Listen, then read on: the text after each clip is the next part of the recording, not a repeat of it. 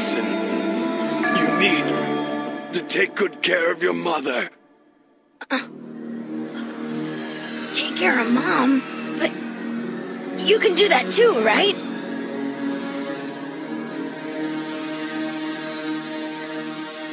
You can take care of Mom too, can't you, Dad? Dad? You're listening to The Next Dimension. Dragon Ball Z presents Chapter 273. Farewell, Proud Warrior. Warrior. Warrior.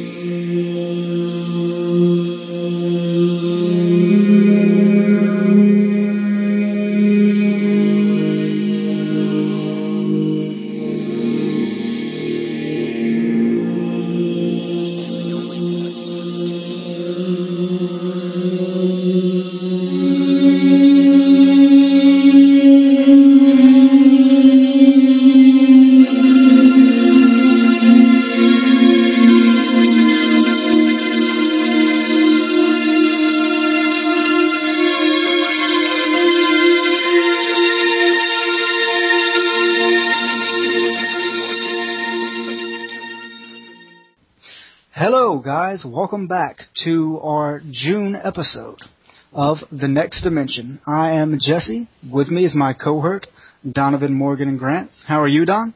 I'm well. How are you, Jesse? I am awesome. This is the first episode recording in what I'm going to dub Kami House. Where the beaches are hot and the bitches are hotter? with much less porn mags, but, you know. Yeah, I've got a desk, recording from a laptop this time, got my new headset on. Awesome. I went legit. Awesome. Very, very cool. And I know that you moved relatively recently. I know you've been setting up your new home base with you and your girlfriend, so I'm glad that you're setting things up and you have a little bit more of a comfort zone. Yeah. I got a chair now. It's awesome. Yeah. Very cool.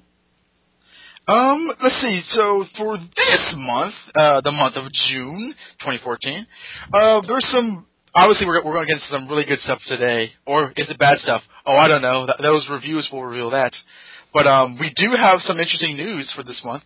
Very interesting news, in fact, especially concerning us being more of a dub-centric, English-speaking American podcast. In that, it's been announced, I believe it was last week, but I won't reveal when this is being recorded, that Dragon Ball Z Battle of Gods, the recent movie that came out last year, is being dubbed by Funimation and will officially air in North American theaters in the month of August, from the week of August 5th through the 9th. I believe the days are 5, 6, the 5th, the 6th, the 7th, and the 9th. I don't know why they're skipping the 8th. In select theaters. They've not released the list for the theaters yet, but we are going to be receiving a theatrical release of the American dub. And not only that, but the first premiere of this will be at Anime Expo at the LA Red Carpet premiere. That will this information I found on TellMeFaithful.com, where there will also be people who worked on the dub, as Chris Sabat, Sean Schimmel, producer Justin Cook, various people. It will be a red carpet showing at 8 p.m. followed by a screening at 9 p.m. So if you're in the Los Angeles area on July the 3rd, it will premiere then, and then the month after that in August 5th, it will premiere on select theaters. So Jesse, DBZ is getting a theatrical release in North America. I've never seen this before in my life. Real quick, you said it was skipping August 8th? Yeah, I don't know why, but every time I check the date, it's always the 5th, the 6th, the 7th, and the 9th. Yeah, the only thing I can see is that that's on a Friday, so maybe there's a movie premiering that they want to allot some slots to in the theaters. Like a bigger movie, I can't think of any, but that's the only thing I got. Because I don't know why you'd want to skip out on a Friday. That's generally the biggest movie-going day. But yeah, this is pretty huge news, right? Absolutely. Have you ever seen an anime movie in a theater. So it's not totally unprecedented, but it's very rare. Which one was that? Pokemon. Oh, well, duh. Yeah, no. Back in this heyday, yeah, the Pokemon, the first. Was it called the first movie? I think it was. Best subtitle ever. They were very hopeful with that franchise. But yeah, Pokemon the first movie, which I think got a wider release because Pokemon was such a hit. It was more of a mainstream release than a limited theatrical release. Yeah, I mean, that's the only anime I can think of that I've seen released in theaters, especially like, a fairly wide release. Right. I know that, like, I think they had a second Pokemon movie that I also saw in theaters. I know that, I believe I've saw this before, but I know that there was a Yu-Gi-Oh movie that briefly aired. I think it was a limited release as well as this one, like for a week in theaters. I don't know how. And I think I've heard something like maybe Full Metal Alchemist had one, but yeah, this is big. One, because it's Dragon Ball Z, which is, one of the mammoths of North American anime franchise. I say North American anime, but in terms of North America, it's one of the biggest, if not the biggest franchise. Two, the movie's getting dubbed, which is not only awesome, but it's also a bit sooner than I personally expected, because the movie came out this time last year in 2013, so they're moving pretty fast with this dub. I mean, I figured that we would probably see the dub of the Buu Saga and Dragon Ball Z Kai before this movie. Beforehand, yeah. But I'm pretty excited. I had a little bit of a lukewarm response to the movie in general, but it will probably hit closer home for me because it will be in the American voices. What do you think? I agree, definitely. I haven't seen it yet, so right. It's going to be a good transition to be able to see it all in, with the same context and the same actors. Now, I know I was going to try to hold off on seeing the movie until we got through with our coverage, but since it's getting a theatrical release, I'm going to have to go ahead and go see it. I can't not see it. Absolutely. Yeah, well, we should mention that, like, around August, and I did I looked at the schedule to see how it correlates. By that time, we'll be covering Super Saiyan 3. We'll still be in the Buu Saga. But yeah, see it. Honestly, it's Dragon Ball Z it's the biggest release of DBC in years in theaters. We can't not see this. I hope that it's playing in a theater close by, because typically with very limited run movies, South, Georgia doesn't get a whole lot of them. Granted, there's Atlanta here, so we do get more than probably like Alabama or something. But I really hope it plays around here, because I want to see it. I'll be very upset if it's not. Yeah, I have no prediction. For some reason, I feel that like Atlanta would be a prime area for it, because Atlanta's pretty populated. I'm not sure. And there's a pretty good anime like culture down here, as far as if you go into Atlanta and go into comic shops. So it seems like it'd be a good win. And I was talking to a couple of people at work today who, were talking about this movie. Like, this is, among the geeky subculture, this is pretty big news. It's not just like one person heard about it. Oh yeah. It's not like you're having, like, I don't know, which franchise am I going to insult by mentioning? It's not like you're having Hamtaro of the movie being premiered or something. No, this is Dragon Ball Z, and it's like again, the Battle of Gods did really, really well. They did spectacularly, and it's also led to sort of a renaissance or rebirth of like the Dragon Ball Z fandom, because again, it was popular, but it was a thing of the past, and now it's like relevant again somehow. Between that and Toriyama spilling his guts in every interview about random retcons, and also like the release of the Dragon Ball Minus one shot that revealed Goku's birth mother. Like, it's been I find it so funny that Dragon Ball Z has become relevant as we've done this podcast. I know, like, okay, if you were to go back in time and tell Donovan of 2 years ago, hey, yeah, so, you guys are gonna cover the theatrical release of the new Dragon Ball movie, right? The animated Dragon Ball movie, right? What would you have said? Like, yeah.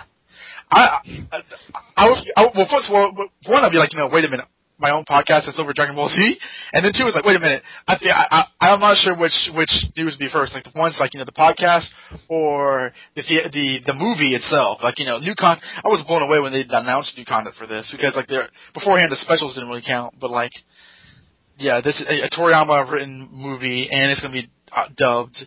I'm trying to think of an analogy of like a franchise that's lived on but hasn't had new content in, 15 years? Yeah, I mean, I don't want to compare it to Star Wars. I think Star Wars is a bigger deal globally, but it's a lot like that in that Star Wars, I don't want to say, it definitely had its fans, and it was never forgotten, but when Phantom Menace came out, that was sort of like the re-energizing of the franchise that got people interested in it again.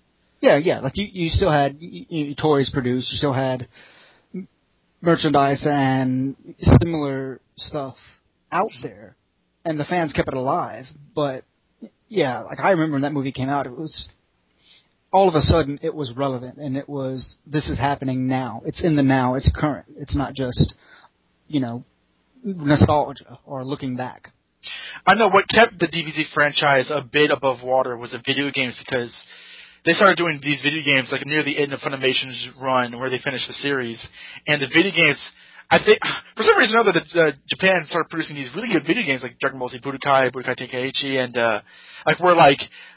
in the 90s, they were just basically fighting games, but here they kind of revamped the engine to where you could legitimately fly high as, the sky would let you, and fire all these, it was this grand scale, epic fighting game, which felt like... What I've heard and what, the little bit I remember playing back in the day, they were very engrossing, and they were very, they had so many characters, and you could get sucked into it.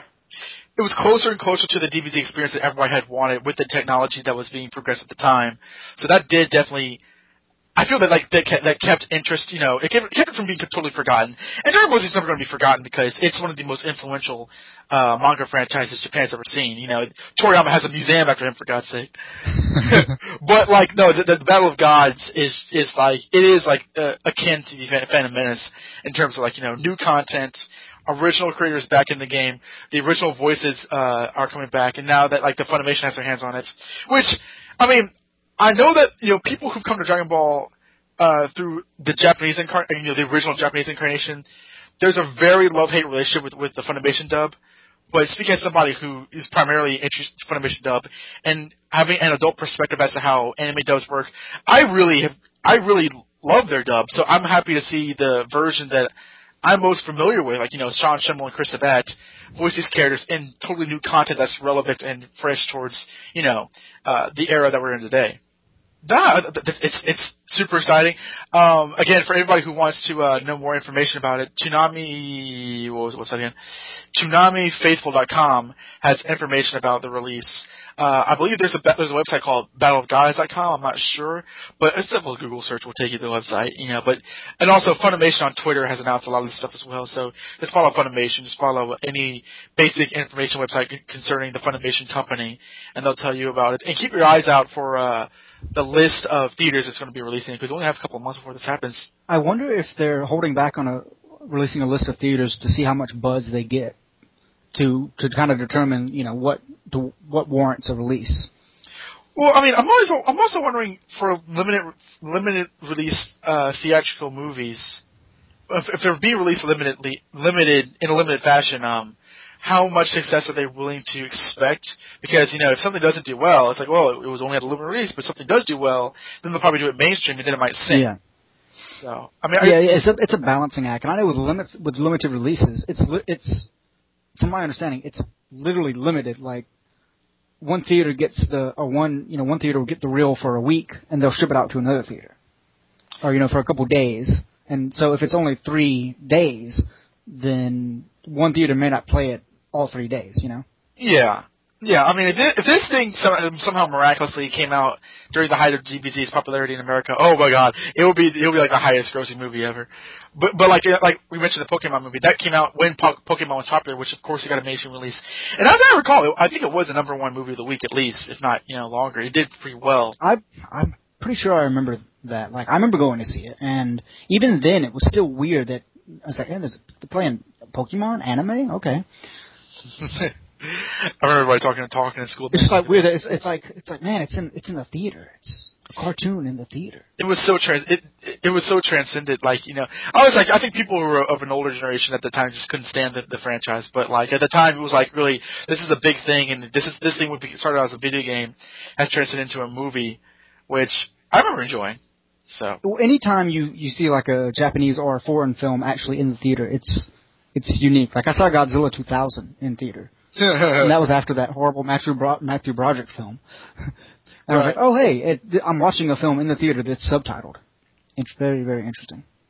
I'll be very interested to see how this plays out because I think that like Dragon Ball Z fans in North America are all going to see. I don't think they're going to be lazy enough to not to see this movie if they've not already bootlegged the film. But I hope it does well. I want it to do extremely well. Right. Yeah. I don't see this like Dragon Ball Z is just not. It's just too popular not to do well. Honestly, even a decade after its main popularity. Even now, it's just too popular to like completely flop. I mean, especially for a limited release, which I think is a good idea. I predict it's going to do, at the very least, well. So, and I wish them well. I hope that does happen, and they get even more success. Yeah, I hope that the feedback from this film gives us more films or gives us something. Yeah, I'd like to see more. So that is the news for this month, and we shall get to the emails. Our first email shall be read by Jesse, from a returning email, our pal, Mr. Adam Trimboff. Adam starts off here. Hey guys, hope all is well. Listening to your show makes me so keen to see the Buu Saga of Kai. Can't wait for it. I've already started training. He says, now it's time to see if I can read the notes I had scribbled down for the last episode. Once again, I've added in breaks to help you out. Thank you. Thank you. We appreciate that. 1. You talked about live-action movies for a while at the start of last month's show, and I just want to toss in some points for further discussion. You said that a movie could work, but I think if it was to be attempted in live-action again, DBZ... Again? What do you mean again? Evolution. What? What's that? Yeah, I want to know. Who's Justin Chatwin? I don't know. Oh God, April thinks I'm serious. No, I know what that is. Has she seen it? She owned it. Oh God. Sidebar. I come over the first time to see your house, DBZ Evolution. I'm like, oh Lord, what is this? I'm never going out on a date with you again. Okay, she should be on when we cover that movie because we're going to cover that movie. Hey, you're getting drafted onto the review of that episode, baby. She gave me the finger for that one. Wow. Oh no, she gave the movie the finger. They are great for it. Anyway, so going on. Oh, the Dragon Ball Evolution sidebar. Anyway, in live action again, DBZ would be much better suited on TV or in a web series format. I feel it's the only way the live action form could ascend. I see what you did there. But they would have a lot more time to do the story without having to cram a saga into 2 hours. Most of all, you can't have DBZ without the classic line. Please attempt the following voice. Last time on Dragon Ball Z. Yeah, last time on Dragon Ball Z! Do you want to hit these up separately, or want me to finish the email first? They're pretty short, so we can do it like one at a time. What do you think about the idea of a DBZ web series that kind of like a live action web series that interprets the series? That's where I was going to go with you. Do you have any thoughts on web series as a whole? Do you think it's a good idea? Do you think that the budget they usually get warrant the kind of material we've seen so far? I've not seen a lot of web series since Gotham Girls, which was like a Flash series that was very primitive back in the day. I do know that like there is a Street Fighter like web movie that's been made. It looks really, really awesome. So I think that like if you ever have fans that are canny enough to put together a product that they know is full of quality, then I'm never against the idea. I'm never against the idea. I think that like a web series is actually it does limit the budget to make which limits the effects, but it would be interesting to see the product because I think generally from what I've seen from web series, they are pretty interesting, pretty good. They're always done by fans, so I think that's a pretty good idea. I think that the Street Fighter series I haven't seen, but right. I know that it's at the very least like sanctioned by Capcom, like who owns the rights. They said, hey, yeah, this is great. And the Mortal Kombat web series from a couple years ago, starring the great Michael Shot White, was official. It had actors and a budget, and that was so successful. The 2 seasons of that was so successful that they are now developing a film based on that. And some of that influenced the games that came out afterward. So, like, you can do them well. And each episode of that was like 13 minutes. So, they're bite-sized, they're good, and I think if you were to condense DBZ like Kai has done, condense a lot of the pacing issues, Mm-hmm. I think it would work over, a season of 13 to 15-minute episodes. Release one a week. I will say that I think that web series are typically done by fans for fans because, again, when you adapt Dragon Ball towards any other medium, you kind of have to get a lot of exposition in the way. And I think the reason for that is because, even though it's a comic book, it really is kind of a cartoon. And the characters' personalities and the sense of humor and the action. So I think that, like, if it was an adaptation series, it would, to make it work, it would have to be, you know what this is. We're adapting the Saiyan Saga. See how we're doing. What do you think of the job we've done? More so than refurbishing it for a web series and trying to modernize it. Because I think that that's part of your road to failure. Now this may be kind of a sidebar, but as far as what do you think is the not obsession, but the idea that live action is the ultimate goal? Like, oh, we've gotten, animated films, but a live action film, if they got that right, why do you think that it's, even, with comic book films, it's like, oh yeah, we've got animated, but we didn't get a live action version. Like, why do you think that's the standard when obviously Dragon Ball is successful as animation, and that's the medium it's born, or, manga and animation are a lot closer than live action could ever get. Why do you think that idea kind of holds ground? I think it's always because it's really cool to see something manifested into reality. I mean, going back to the first Superman movie, or the 78 Superman movie, it says, you will believe a man can fly.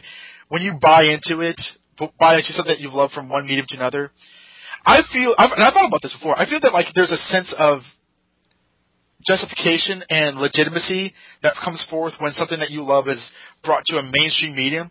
It's like whenever there's a good superhero film coming out, comic book fans are like, oh, I just want to show this to my straight friend because they aren't aware of this universe, so they can like what I like, and they understand what I'm into is really good because they see it done this way.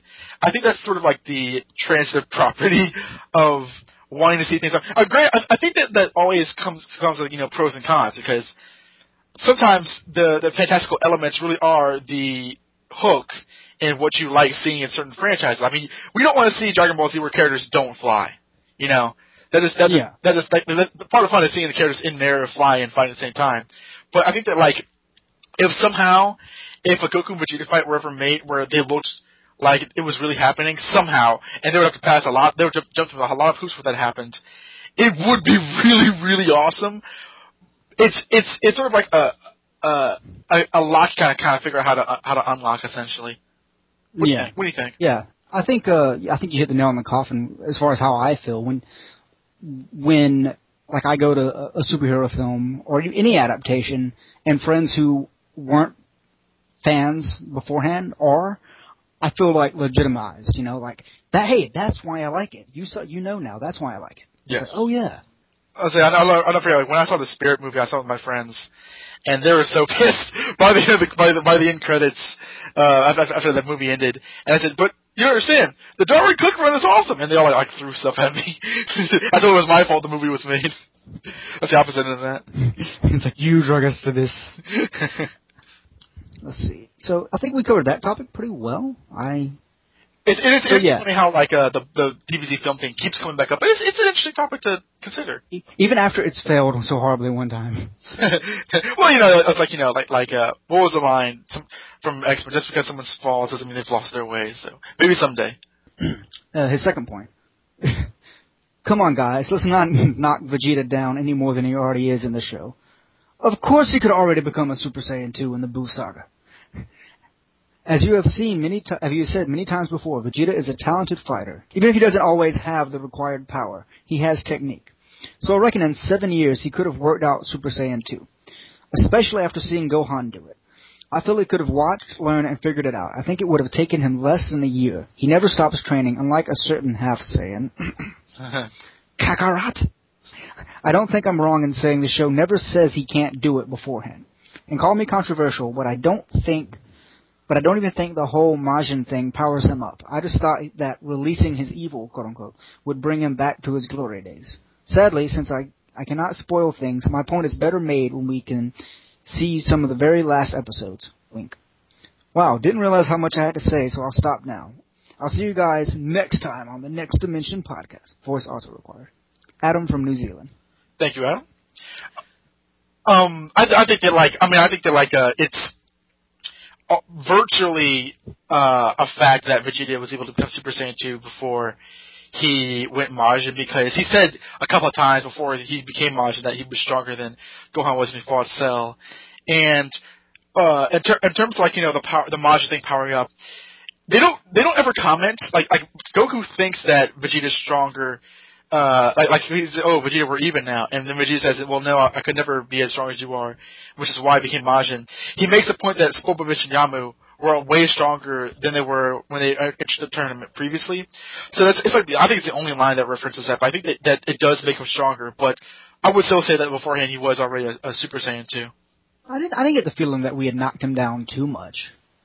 I don't think so. We like Vegeta. We'll get into an email that likes Daniel, but I think that we're typically except for that one episode last year when Vegeta let Cell absorb Android 18, we typically like the character.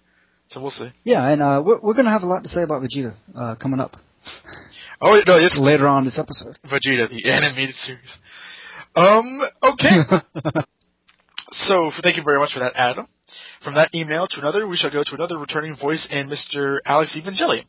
He writes, Dear Don and Jesse, it seems the discussions over a Dragon Ball live-action movie will never die, no doubt. For my money, I actually tried dreaming up how to do it and concluded that you either need a 3 to 4 movie series just about Dragon Ball, or at least 3 movies about DBZ, but the entire series is near impossible to film. My idea was to make the first movie a simple introduction to most of the main characters of the Saiyan Saga, barring Chaozu, Yajirobe, Gohan, other minor characters like Puar. I'm pretty sure you need Gohan. I guess he's talking about the original Dragon Ball. Whilst having the heroes race against Piccolo for the Dragon Balls. Yeah. Maybe throw in the Red Ribbon Army as Piccolo's allies and you're good to go for future movies. You can even have Goku meet each new character when he finds a new Dragon Ball or something. Without seeing all of Evolution, I think that's how they ended up doing in Evolution. Then you could just make a Saiyan Saga movie with a few omissions to save time, followed by a Frieza Saga movie with a lot of stuff cut out. That would still be 2 or 3 hours. Beyond that, I don't think you can do the Cell or Buu Sagas as standalone movies. You have to do what Harry Potter did and split up each up into 2 movies apiece. However, like you guys, I feel that the major thing holding back a Dragon Ball movie is the fact that I don't think wider Western audiences will be accepting of his Japanese storytelling conventions and style because they're not used to it. Even today, many people passionately hate manga and anime just because it's manga and anime. Also, I don't know how the very long fights will go down amongst the audiences. A Frieza or Saiyan Saga movie will mostly be fights with plot being secondary. I will say, though, if they can make a 3rd Power Rangers movie and another Transformers movie, then they sure as hell owe Dragon Ball a better effort than the Evolution debacle. I'm sure that, if they're ever going to make another live-action Dragon Ball movie, the fights won't be long. I mean, they'll have to be good, but they don't have to be. The long fights are typically owed to the anime, which added a lot of filler. That's not really except for Goku vs. Frieza, which was long. That's not really a trope of Dragon Ball Z's original story. But I know that the anime is more famous, so I get the stereotype. But I don't think that we have to worry about that. Yeah, but even watching the anime, the fights when they're actually fighting isn't drawn out or boring. It's the pauses for dramatic effect, exactly. That wouldn't work well in a more time crunched. You could probably literally skip episodes whenever the last punch is thrown to the next one, and the fight would flow pretty much the same. Yeah, there's always pausing for dramatic effect and for the characters to make some pithy comments and for Master Roshi to grab someone. But that doesn't have to be in a live action adaptation. Moving on to the episodes you guys covered, the whole Majin Vegeta thing wasn't something I was exactly aware of as a kid before it hit screens over here. I saw images of Majin Vegeta from the Final Bout video game, but it just served to make me wonder why Vegeta had a dumb M tattooed on his head. When I saw the episodes... He's not Bishop? Yeah, if it was only over his eye, that'd be awesome. Have you seen fan art of Majin Piccolo or Majin other characters? People tend to like that, the design. It's a little... No, should I? Do they just have the guy liner on? Is that the big difference? They have the guy liner, and they have the M. And I think in Piccolo's version, I've seen the Piccolo version with a beard. I don't know why, but like a Doboro kind of thing. Like for some reason, Doboro's beard was only when he was Majin. If Vegeta grew a beard when he became Majin, that'd be epic. Oh God. Oh. Is there going into fan art? Is there a? I just assume that this exists. Is there like a Super Saiyan version of other characters like Piccolo? Yeah. Oh yeah. You don't have to try. I mean, like any character that people might like, there's a Super Saiyan version of them, whether it makes sense or not. Super version of him, Piccolo. Wait. So you're saying there's a Piccolo? There's a Super Saiyan Krillin? Yeah. Especially when he grew his hair out. He has no. You need no imagination to find these. Super Saiyan Yamcha. He's Super Saiyan 0. He Yeah. goes down in power. His hair gets darker. He's so powerful that he kills himself. Yeah. No. This has always been a thing. I think it's like more of a younger audience thing than like I don't know. It's funny. I should also mention the fact that like in a lot of the recent games, they've made characters become Super Saiyan forms that they never were. Like you'll see Super Saiyan 3 Future Trunks, which never happens in the series, but for no reason. So there's a lot of that as well. Alex continues. When I saw the episodes, I didn't quite get what was going on with Majin Vegeta, but in rewatching the series, I agree it's very meaty and deep character stuff. I point to when people diss Vegeta or the Buu Saga in general actually. Also, I love how we get the kind of foreshadowing from Vegeta and Goku's rematch. Not just from them being paired up in the tournament, but from their sons actually having a fight as well. To me, it was sort of the plot saying, okay, now you've seen the boys fight, now here's the men! As a kid, I felt the series jumped the shark when Buu showed himself because it seemed like it was no longer taking itself seriously. In hindsight, though, when I know what happens next, I'm less harsh. I love but when you think about the Majin Vegeta thing, it was basically Vegeta's midlife crisis, and I think you said that as well, Jesse. I think a lot of people either label or complain that the Majin Vegeta is Vegeta having a man fit. I don't really complain about it. I just think it's. I mean, I think it's like the best analogy. Yeah, it's to be made. But use that to kind of imply, someone who's having a crisis of. Not necessarily conscious, which he does have, but just his place in life. Mm-hmm. Yeah. I mean, it's not like he went out and bought a red Corvette, I don't think that, I mean, in doing, a bit of research, or at least, scouring people's opinions of this current era, earlier today, there are people out there who don't like Majin Vegeta, and they kind of, like, make fun of it in calling it a midlife crisis. But when we say it, I love Vegeta. I love Majin Vegeta. It's a term of endearment, if anything else. So, there's that. I believe Don had a few comments about filler in other anime, which I can address if it's okay. Yu-Gi-Oh! In fact, had 3 full filler arcs in addition to general filler within episodes or arcs, of which Yu-Gi-Oh! Was especially notorious. Of these 3 arcs, one ate up the entire start of a season, one lasted half a season, and interrupted the main plot very intrusively, and the last one which was an entire season unto itself. That sucks for Yu-Gi-Oh! Fans. As for Sailor Moon, yeah, we're back to this again. Filler was weird on that show. It was running alongside the manga, but the manga was monthly and the show was weekly, running all year. Because of this, the anime was mainly filler and became a Freak of the Week type show, like Power Rangers. Whereas the manga didn't use that format and moved at breakneck speed. Between that and other changes, the anime and manga wound up being 2 very different continuities, whereas with Dragon Ball, continuity is basically the same as if you cut out the filler. Having glimpsed through some Sailor Moon manga and actually having owned like one of the dubbed translated versions of an issue from Mix Comics, it's a very different kind of. When I say different, I mean the basic style is the same, but like the way the show it is not the Power Rangers Freak of the Week style that the anime might suggest. Dragon Ball, on the other hand, is the exact same series. I mean, there is filler, but like essentially it's the same show. It's the same, general setup of the plot. The sequence of events are the same. Every panel that's done in the manga is done in the anime. So I'm not sure if a lot of manga is like that. Some manga to anime franchises aren't, but yeah, there he is. I'm about to put up this image of Super Saiyan 3 Krillin on our Facebook page. That took all of like 5 seconds to find. I know. Didn't I tell you? It's like that means somebody has fan arted Super Saiyan 1 and 2.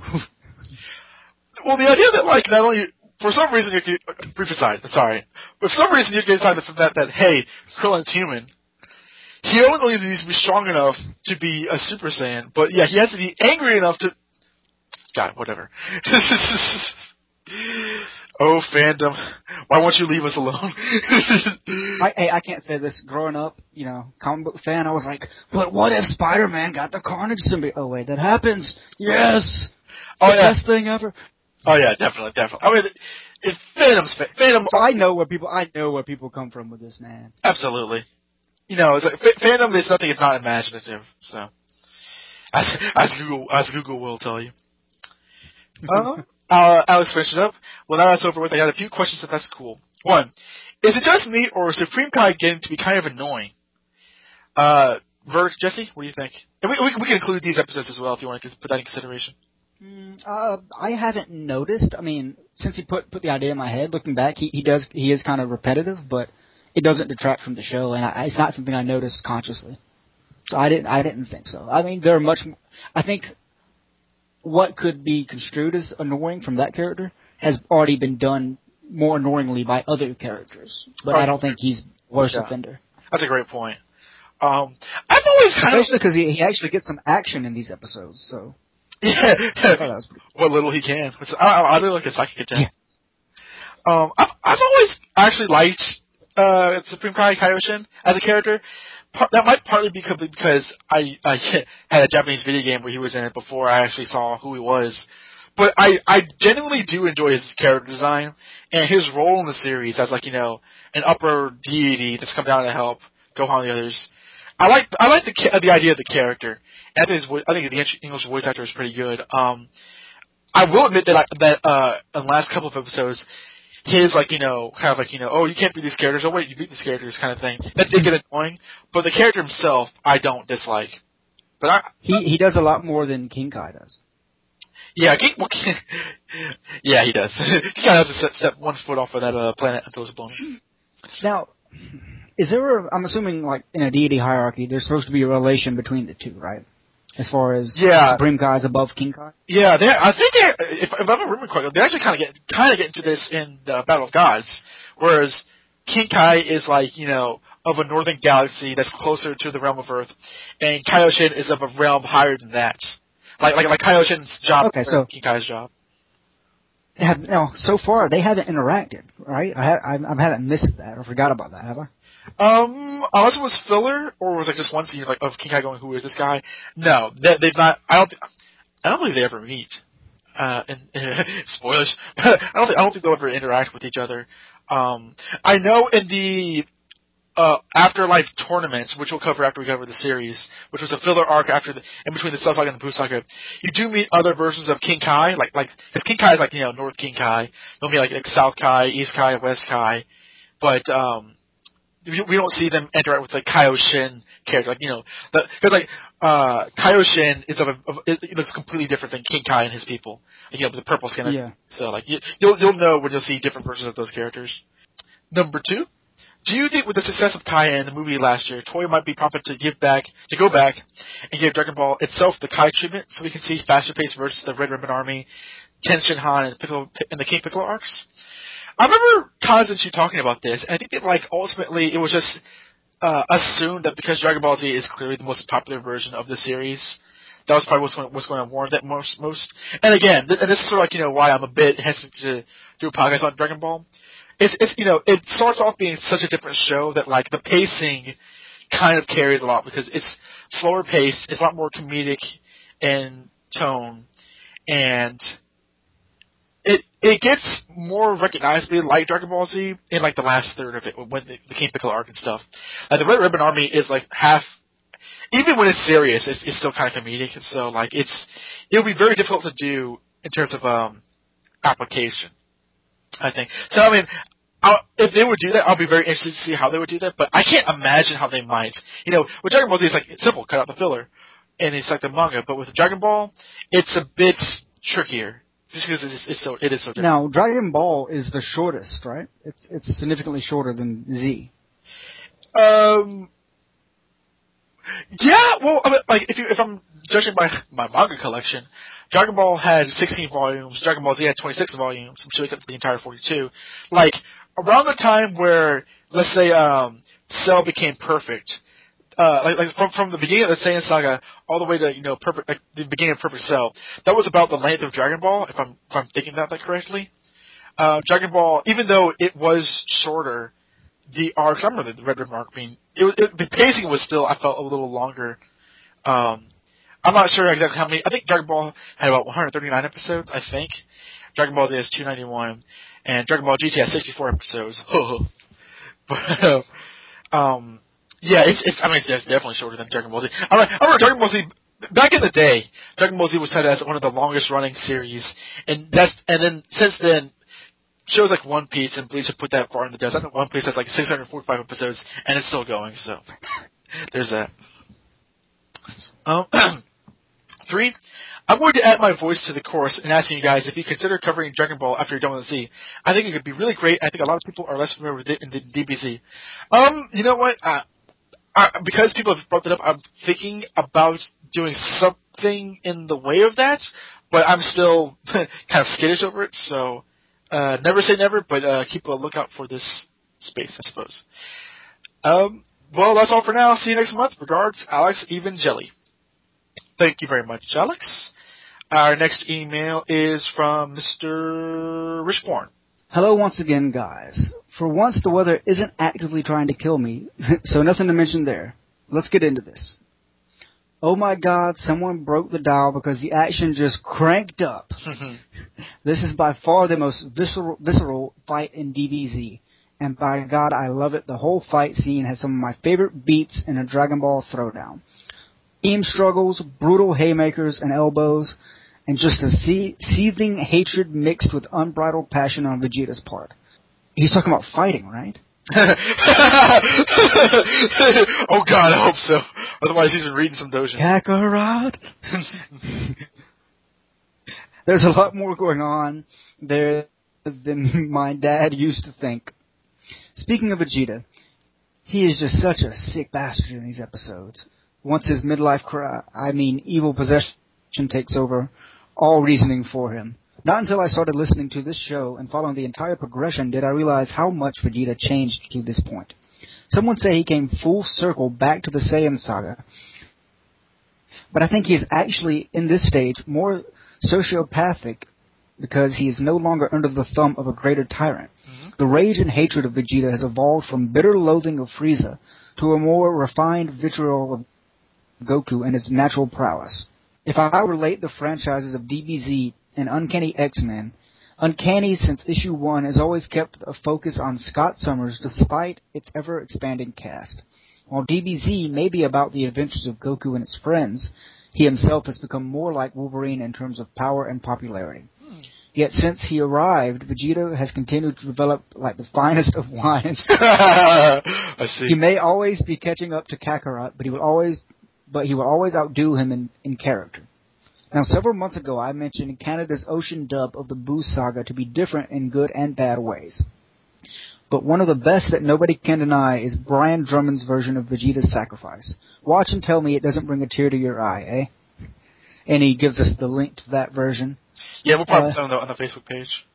He says, that's all I got this month, guys. But one thing before I go. Any thoughts on Days of Future Past on Godzilla? Just curious on your opinions. Take it easy. Richborn. Oh, okay. We can make this kind of briefly, because I know you saw Godzilla, and... Actually, I did not see Godzilla. Did you not? Really? Yes, I have not. I assumed you did. Unexpected. Yeah. I did too. No, yeah, I hadn't got a chance to see it yet, but there's a theater 5 minutes from my house, so I might go see it soon. Well, I know you saw Days of Future Past, because weren't you on a show that talked about that? Yes, I was, actually.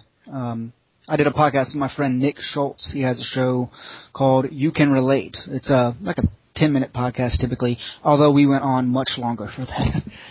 Do you know like where people can find? I don't know the website. I know you can look for it on iTunes or Stitcher or the Pocket Cast Android app.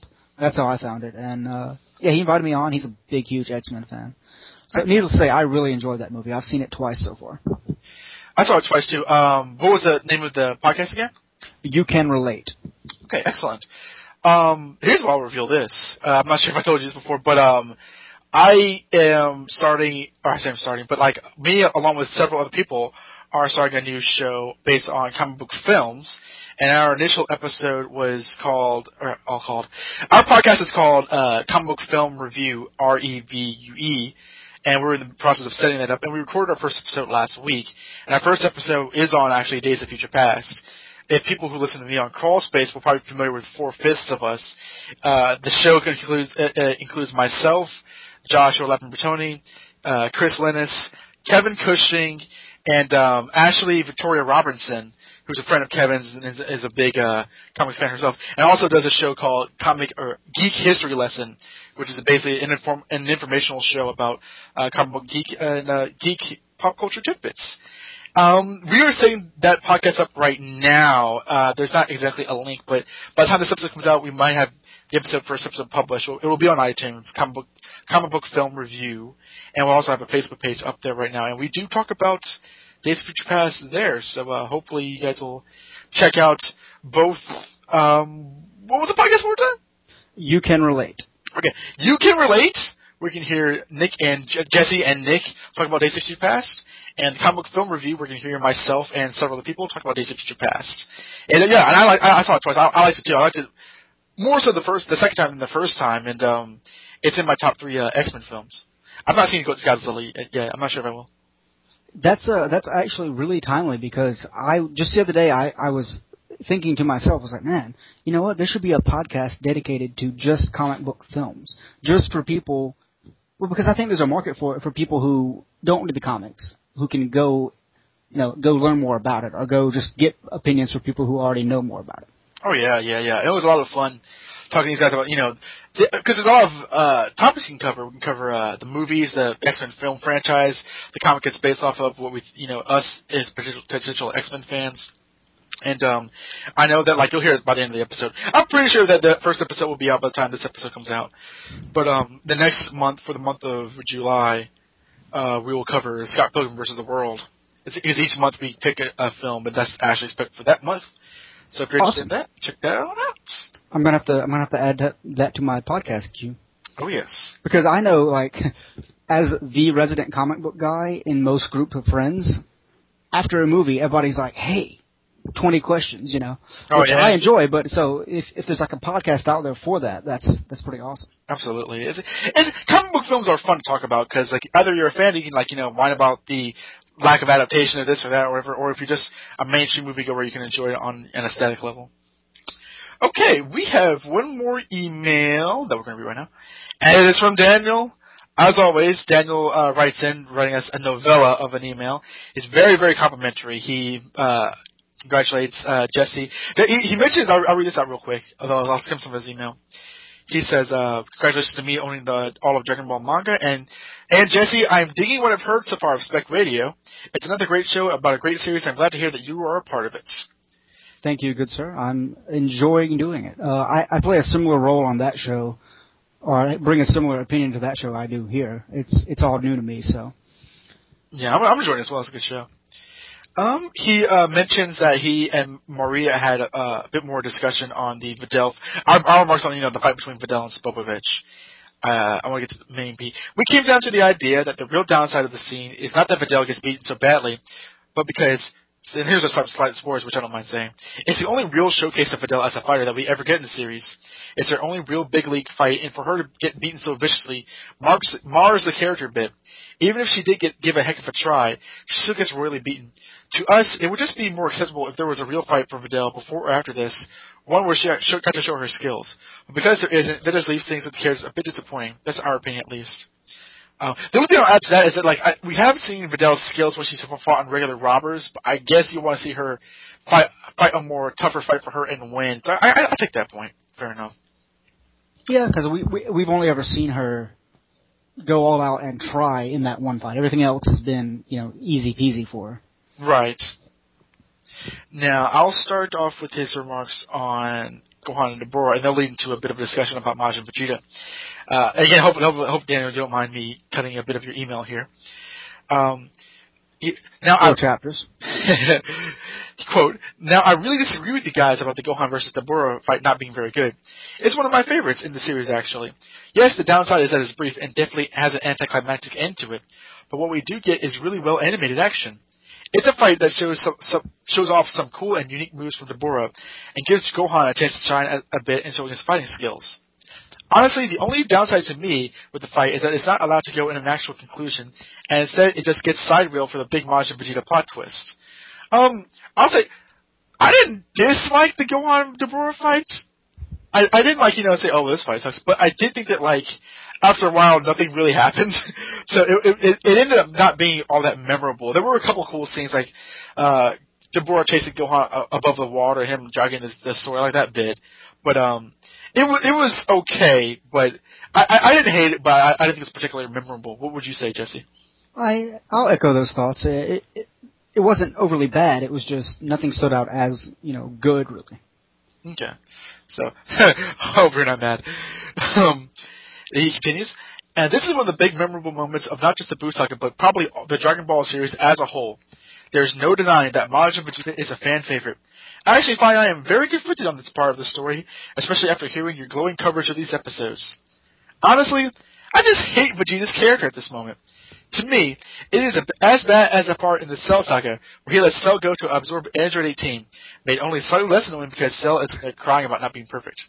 But Vegeta just pisses and moans about having a big old angry baby fit, being idiotically hostile to everyone until he gets possessed. Then we find out that the whole thing was just an act so he can get stronger. And why does he want to get stronger? Just to prove he can beat Goku. For crying out loud, how big of an inferiority complex does he have that he's willing to endanger the entire universe just to prove something to Goku? I find Vegeta's whole motivation just infuriating, and I've become eager for the Goku and Vegeta fight just because it's what I want to see, in Goku beating the crap out of him for being so stupid. You guys praise this part of Vegeta's character development. But I have to ask, is it really character development? He doesn't really grow, and if anything, he backtracks. To me, he's just continuing to have the same motivation he's had from day one, and that's his selfish need to want to be the very best, like no one ever was. I see what you did there. Okay, Jesse, what do you think about those remarks? What would you say to that? I'll respectively disagree that he's backtracking. I think the fact that he's wanting to backtrack, he wants to get back there, and I think that says a lot about the character. And I think that shows the progression that he has made, and that he himself notices and kind of calls out how he's different and how he doesn't want to be that way. And we haven't gotten really a whole lot of Vegeta moments. In a while, yeah. But the small moments we have gotten have kind of accumulated and shown the subtle changes with the character. I'll say, I think it's a good point to make that, because Vegeta, his primary motivation is to beat Goku again. It might be a bit short-sighted to call that character development, but I think Jesse made a good point in that, him recognizing that he has changed, a lot would say for the better, and that he doesn't want to be who he's changed to be. It's definitely, Toriyama's working with this character in a way that he's not working with any other character. And one, it speaks to Toriyama's surprising skill as a writer, considering what's come before. But I take your point that if you can look at it as Vegeta just wants to beat Goku, he's just yelling more about it. I can see through those cold hard facts how that might be annoying. But I think that it's justified in that Vegeta. It's not just him saying, Uraraka, I want to beat you. He literally stops the entire saga cold to do so. And I think that he was justified because, he was whining a lot, but, he was whining for a good reason. I mean, the fight so far up to that point wasn't really a challenge to him, And because his whole interest in fighting Goku was totally interrupted, not that you don't know this, Daniel, but because it was interrupted, I think that, it made perfect sense for Vegeta to have as much of a fit as he did. I think that what you look at is that Vegeta was perfectly fine living his life on Earth, living with Bulma in Trunks, and being virtually a good guy. But when Goku came back, and the idea of fighting Goku again, that kind of pushed him back into his old ways. It kind of reminded him of who he used to be, which pushed him into becoming Majin and all that kind of stuff.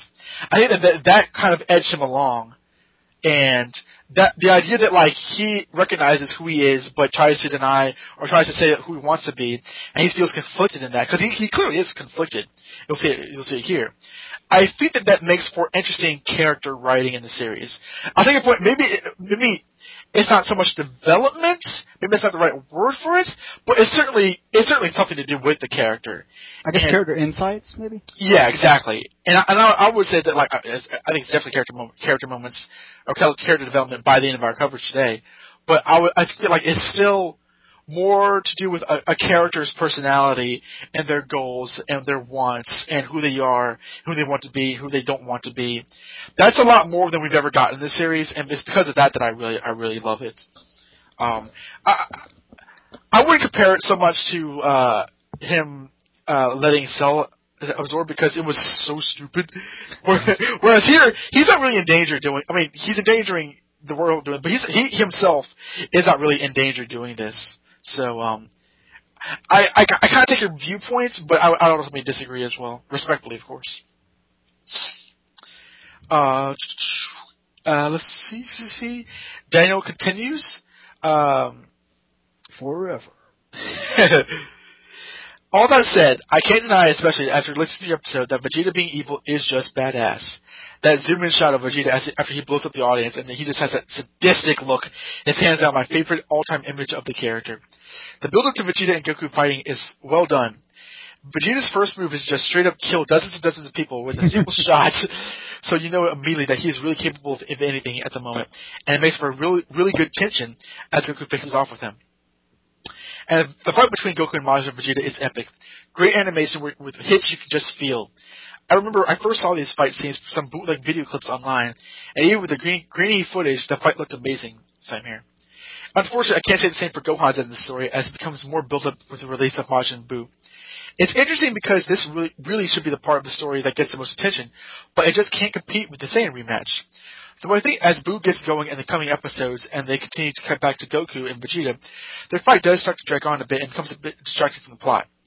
As for Majin Buu, well, there's not much talk about him yet. He does definitely have an interesting design to him. You don't see many fat villains, especially in the series, so it makes for yet another distinct main adversary.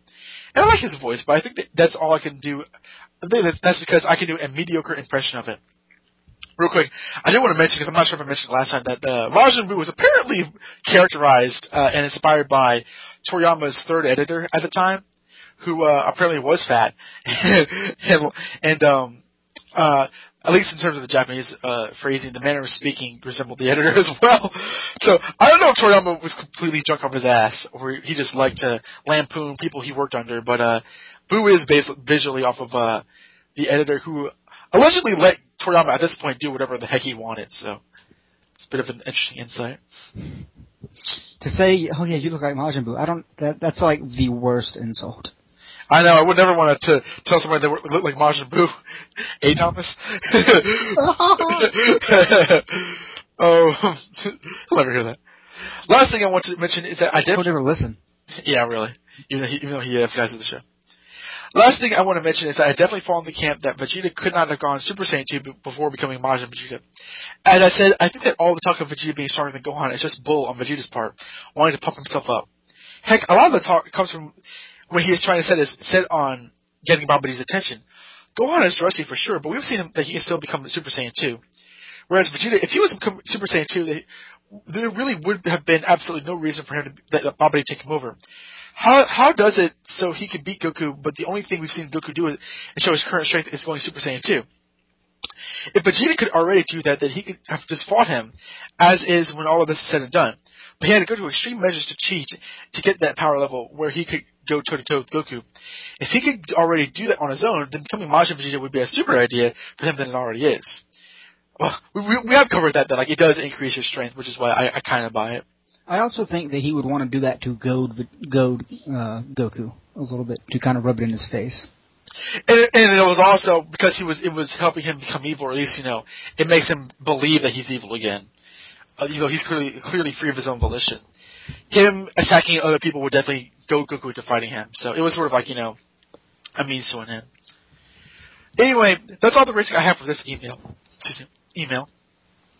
It's still weird enough, even though you guys have already gotten through so many episodes of the Buu Saga, there isn't much to talk about other than how awesome the fight scenes are, and some of the fun character moments. There's some good filler and bad filler, and the slow pacing is adding up a bit, but all this and that is just for the big first round of this part of the story. Maybe it's just that I still want to smack Majin Vegeta, I'm not sure. For now, I'm looking forward to listening to your epic coverage of The Amazing Spider-Man 2, and your continued coverage as Dragon Ball Z gives us the massive blob of silly dough that is Majin Buu. So until next time, guys, boo! Sincerely, Daniel Yarbrough.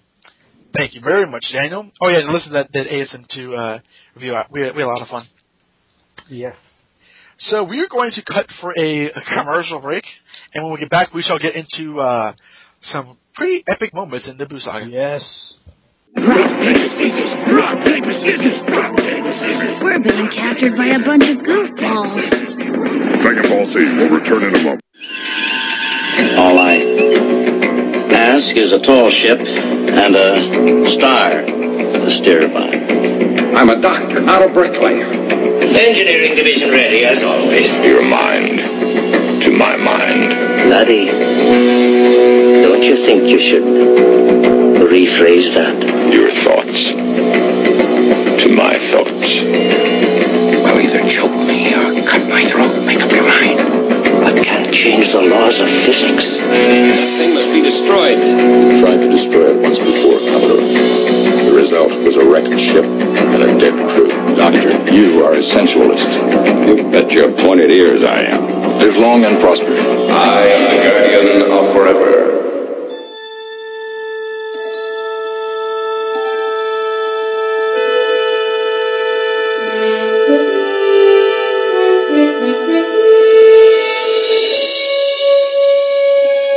The Edge of Forever, a continuing look at the Star Trek universe, coming to Earth2.net and iTunes in May.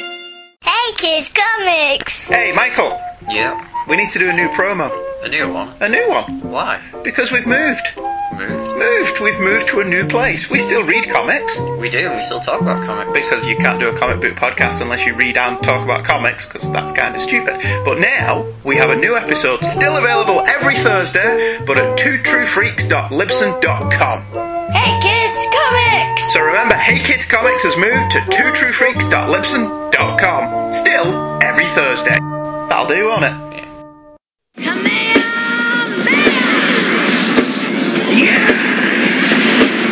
Dragon Ball Z now continues. Only Toonami.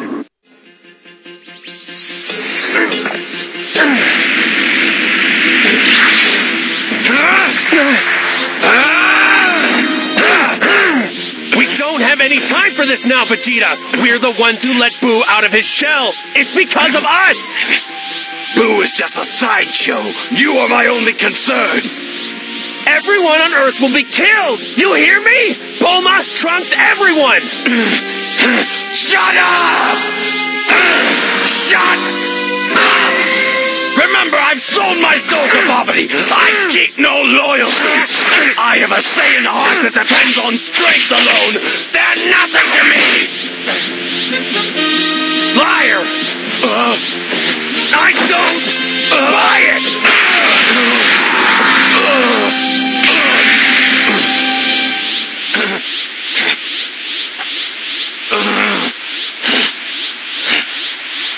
Talk all you want, Vegeta, but you better convince yourself of it first.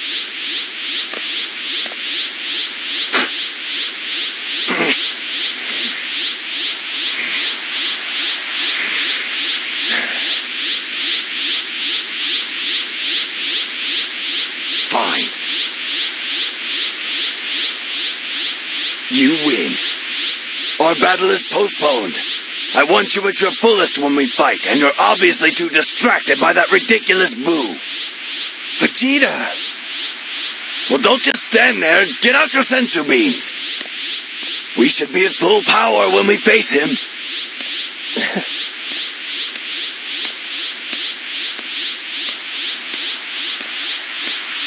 With all of us working together, I'm sure we can beat this guy.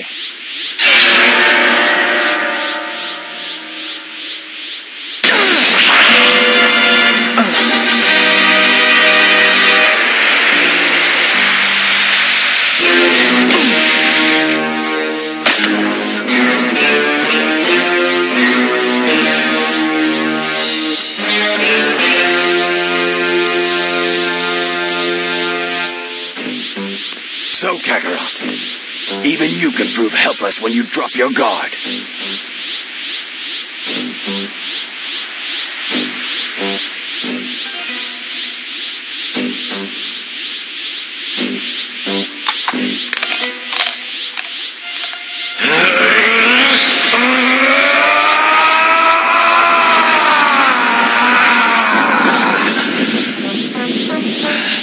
I'll take care of this Boo myself.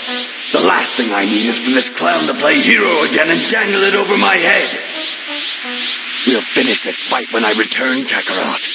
Enjoy your sleep. And should your time run out before I'm done, then we'll have to continue this another day. When I see you in hell.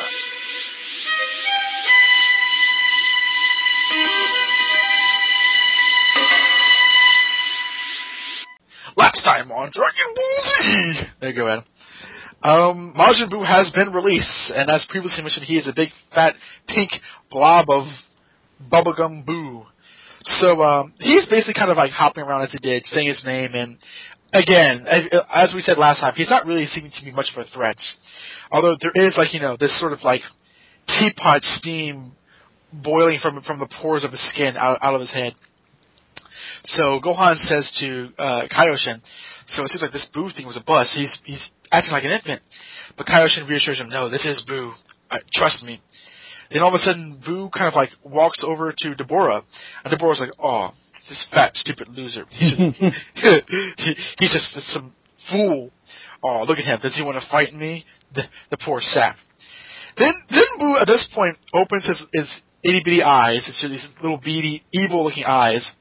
Gohan just says, oh, and completely reacts to this. And then, I should mention that, like, my first note for this was the episode title for the Funimation dub, The Losses Begin. Oh man, I love that. Which I thought was hilariously on the news. Because, speaking of news, we see Boo literally put out Dabura's eyes. He's kind of like punches him in the top of the face, and Dabura's eyes are basically like punched out. They're bleeding profusely, which is pretty nasty. Then Boo kicks Dabura into the mountainside, and he's out for the count. And Boo just starts clapping and dancing, and Babidi, showing no concern for his former henchman, says, "Ah, Boo, that was magnificent! I think you killed him! Boo, I love you!" I really dig Babidi in these episodes for some reason. He had some of the best lines and just the best demeanor. Personally, I find him to be kind of a little shit, but no, yeah, that's what I love about it. Like, he's such a little right. Yeah, he is fun to hate. I've not gotten annoyed with him yet. Well, maybe, but like he is an interesting character. But so he's laughing at his fallen henchman, and Gohan's like, Boo's energy suddenly shot up. Wow. We got to Goten and Trunks, who sense Boo's energy and says, well, the evil, scary thing is that way. So let's fly towards it. So they do so. At this point, we go back to Goku and Vegeta, and Goku says, okay, Vegeta, you had to have felt that. This is bad. We can't take this thing for granted. We have to stop our fight and deal with this. Vegeta says, no, that's not true. Boo was not my concern. You were my concern. And then at this point, Goku says, Vegeta, stop it! Everyone on the planet is about to be killed! Bulma, Trunks, everybody! I know that they mean something to you! And Vegeta at this point, Vegeta's just trying to fight him more and more, saying, shut up, Kakarot, shut up! He's just furiously attacking Goku, saying, don't forget, I sold myself to Babidi! I was a Saiyan warrior who lives by his strength alone! No one means anything to me! Nobody! And then Goku catches a fist, saying, you're a liar! I don't believe you! And just kind of puts him down on the ground. Says, talk all you want, Vegeta, but you better convince yourself. You didn't sell out your love to them. So Vegeta kind of stands up and kind of looks at Goku for a long time.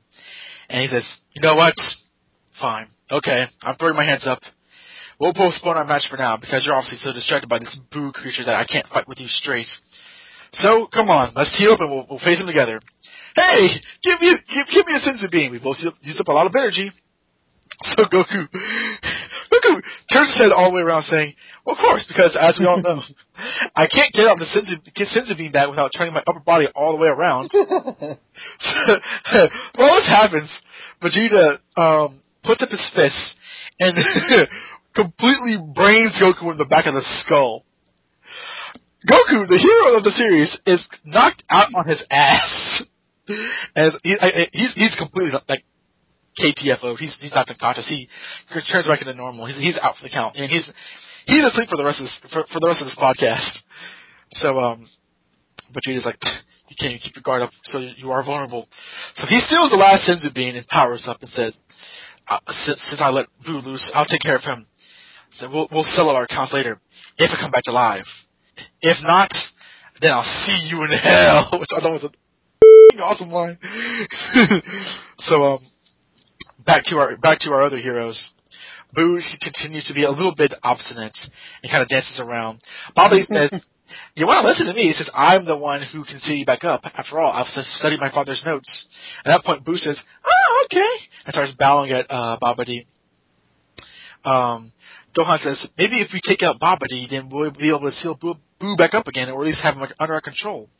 But Kaioshin reassures him, no, listen to me. Without Babidi, Boo will be even worse. We need to keep him alive so we can coerce him into sealing Boo back up again.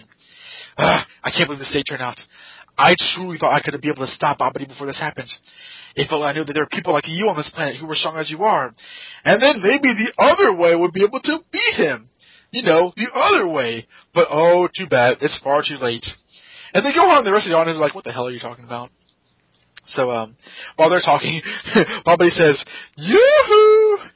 Majin Buu, attention to orders. Your first instruction is to kill those two idiots!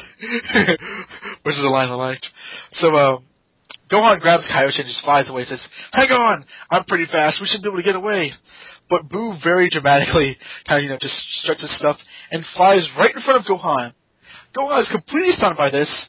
Buu says, now die! And just smacks Gohan all the way to the ground, leaving Kaioshin completely defenseless. Kaioshin's completely shocked because his worst nightmare is right in front of him, so he tries to attack as little as he can by shooting some cyclic blast at Buu. But they have no effect, and Buu just basically beats the living hell out of him. Smacks the both sides of his face and fights his cheeks, smacks him down to the ground. And I know at one point, lands on the ground and just sits on Kaioshin, seemingly snapping his back. Within seconds, both Gohan and Kaioshin are taken down. Kaioshin's pretty messed up. So, Gohan, who's still awake, flies and delivers a flying kick towards Boo's face and kicks him far away. But as we see, and we'll see several times in this episode, Gohan's attack leaves an impression on Boo's skin, as though it were gum, and he just kind of just fills it back up, as though it's sort of an inflatable balloon. So, Gohan's like, he's not injured at all. What am I going to do? Boo says, you bad. You go away right now. So Gohan violently tries to attack Boo, but Boo just puts out his arms and blasts him. Gohan gets blasted the crap out of. He is just shot with this gigantic energy blast and flies and heads towards the ends of the universe. Kaioshin sees this and psychically is able to blow up the energy blast before Gohan flies out into space, sending Gohan flying towards a park miles and miles away, completely knocked out. And Kaioshin says, okay, Gohan, we need to keep you alive. They won't be able to find you. Just hang on and survive. And Babi's like, oh, you didn't do anything tricky, did you? So at this point, Goten and Trunks have arrived, and they're kind of far away. And they're saying, oh, look what's going on. These monsters. Is that the genie? And then they see Kaioshin on the ground. They don't know what's going on. And then they kind of look up to, a little bit above them, and they just happen to be where the statues of Krillin and Piccolo are. So they go by there and inspect it, and says, huh, someone made a statue of Krillin. Who'd have thought? And they see Trunks sees the one with Piccolo. Why somebody would do this? They don't worry. Yeah, I know. But in dedication of Krillin. Trunks flies up to the Piccolo statue, She wasn't there when Kaioshin said don't touch him, so he just kind of like taps him and pushes him over, and it smashes the Piccolo statue. And at that point, Trunks says, "Oh well, I won't be able to pay for it." So they close in and look at the battle sequence. At this point, Gohan and Kaioshin are down for the count. Gohan's been blown away. Kaioshin's on the ground, barely conscious. And Bobby's bragging. But suddenly, out of nowhere, a spear comes from behind Boo's back, out through his stomach. Dabura is still alive! Albeit, with a bloody face. This part really surprised me. I had forgotten all about Dabura. What with him being knocked out and all. Dabura says, Master Babidi, listen to me. This creature will never be your loyal servant. He's too powerful. We must take him down together. Dabura. You fool! There is no we. There is no us. He is my entire life. You mean nothing to me. So Dabura is a bit betrayed. Babidi voice saying about. Yeah, I'm sorry, man. It's too easy to imitate. So, Boo, so good. Boo easily removes the spear from his globby little guts. It says, I'm hungry. Dabura tries to attack him, for several ways. I forget exactly how. So he says, food, time for food! Dabura, tries to fly away, or at least fly towards him, and Boo uses his sort of, tentacle on his head to shoot, some sort of bright blast at, Dabura. Says, cookie! And he turns Dabura into a gigantic gingerbread cookie. What? So, Boo licks his lips, grabs the cookie, opens his ginormous mouth, and puts it into his mouth whole, and just chews up Dabura. So that's the end of him. At that moment, as Trunks and Goten are seeing this, Krillin turns back to normal!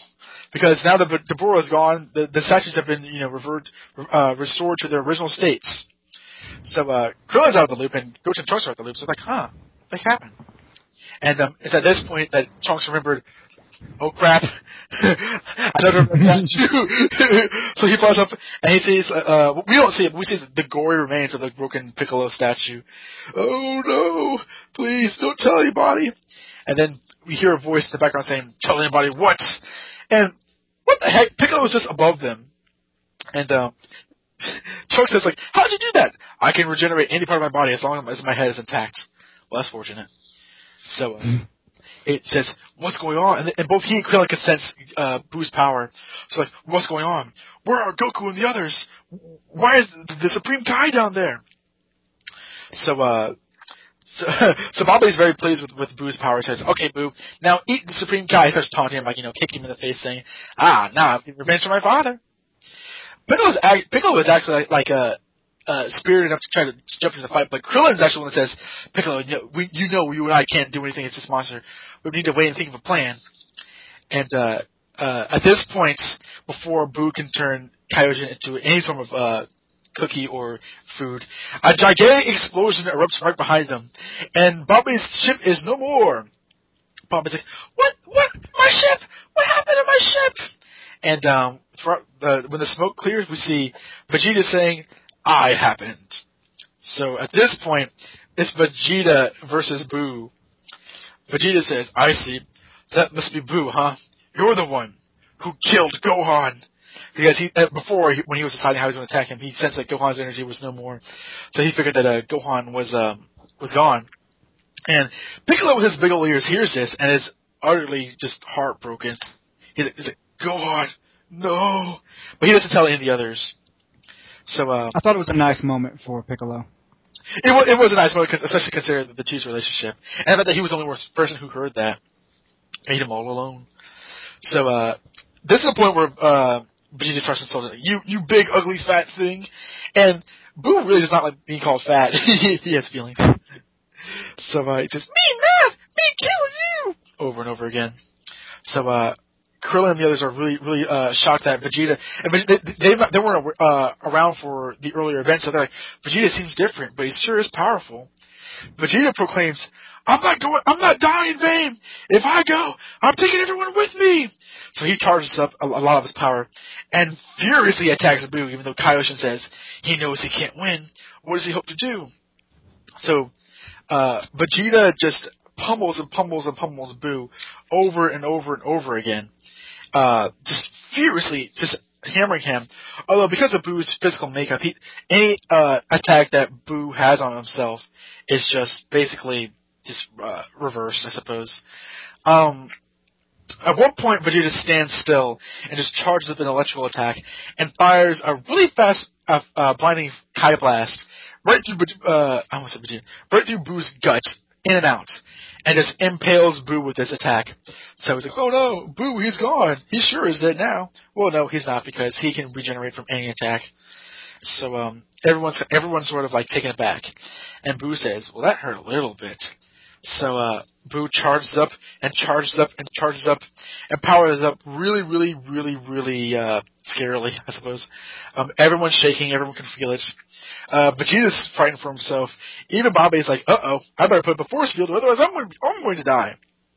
And Boo just screams, says, "Ah!" And there's just a blinding light, and an entire, like, a whole radius, like, miles and miles wide, is blown back. Piccolo, Trunks, Goten, and Krillin are blown back. We don't see what happens to Kaioshin, and Vegeta just braces himself for dear life, but he's blown back as well. When the dust clears, we see that there's a gigantic crater. Piccolo and the others are fine, but Vegeta is significantly damaged. His arm's bleeding. He's actually bleeding quite profusely. Yeah, from like everywhere. Yeah, he's messed up. He has like blood coming out of his eyes. It looks like tears. Yeah. Like his clothes are damaged. His pants turn into jeans at one point, and Vegeta's wondering, what can I do? Piccolo's like wondering, Vegeta can't beat him. Gohan's dead. Where is Goku? Do we have any hope left? Trunks says, Piccolo, Dad can still beat this guy, right? Right? And he sees how serious Piccolo looks. So Boo says, "Okay, bye, you die now." So he grabs his big gut and just yanks it out. I'm not sure how to describe this. This is so weird. He it's like if you've ever taken a biscuit and pulled a little bit off, or a Play-Doh. He just pulls and pulls and pulls until a small section rips off. Yeah, it's like he pulls his skin out, but like it's this big gut, but like there's no like missing hole. It's just like there's more to him. It's like you said, Play-Doh. Everybody's WTFing, and Boo kind of stretches it out, and then he starts firing like mouth blasts at Vegeta. Vegeta begins to dodge him, and then Boo throws this piece of skin on him, a piece of himself, onto Vegeta, and it kind of like constricts Vegeta like a boa constrictor. There you go. So Vegeta kind of just falls to the ground. Vegeta, he can't move, so Boo just very easily just walks over to him, starts kicking on him, and then just sits on him and proceeds to beat him mercilessly. And Vegeta is just bleeding and dying essentially. Krillin's like, "This is horrible! Where are Goku and Gohan? Vegeta's about to die!" Trunks is getting really, really pissed off. And Piccolo says, "No, Trunks, you can't help. You will only die in vain. You can't add this weight on." By the time he finishes this, Trunks is already gone. So he says, "Trunks, no!" And Goten says, "I'm going to, wait for me!"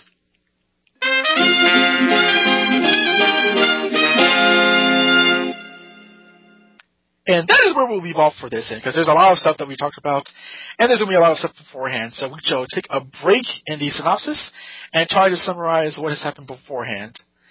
So, Jesse, up to this point, between, Gohan being taken out and Kaioshin being beaten up and the rise and fall of Deborah and Vegeta becoming, the only Z-fighter who's pitting himself against the evil Boo, what are you thinking?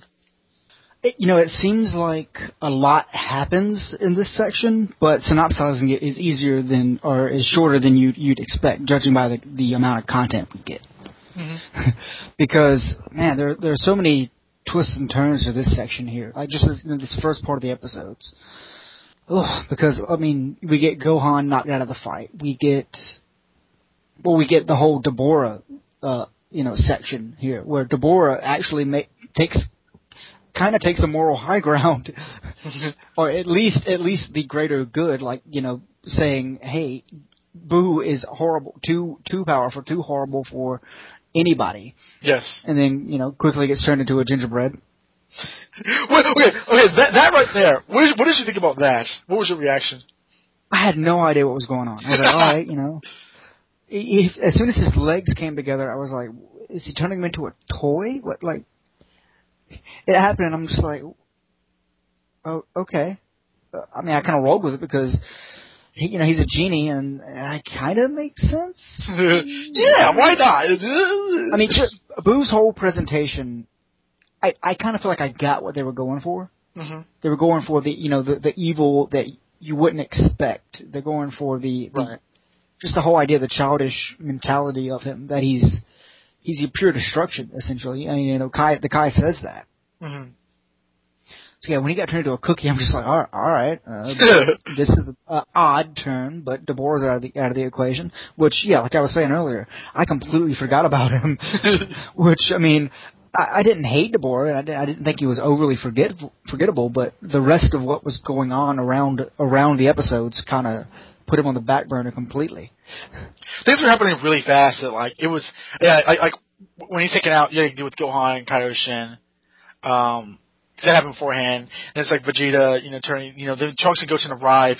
There's a lot of character. I mean, this isn't a bad thing, but there's a lot of characters introductions and character moments that kind of blip in and out of each other. So Deborah was probably the last thing on everyone's mind when he popped up again.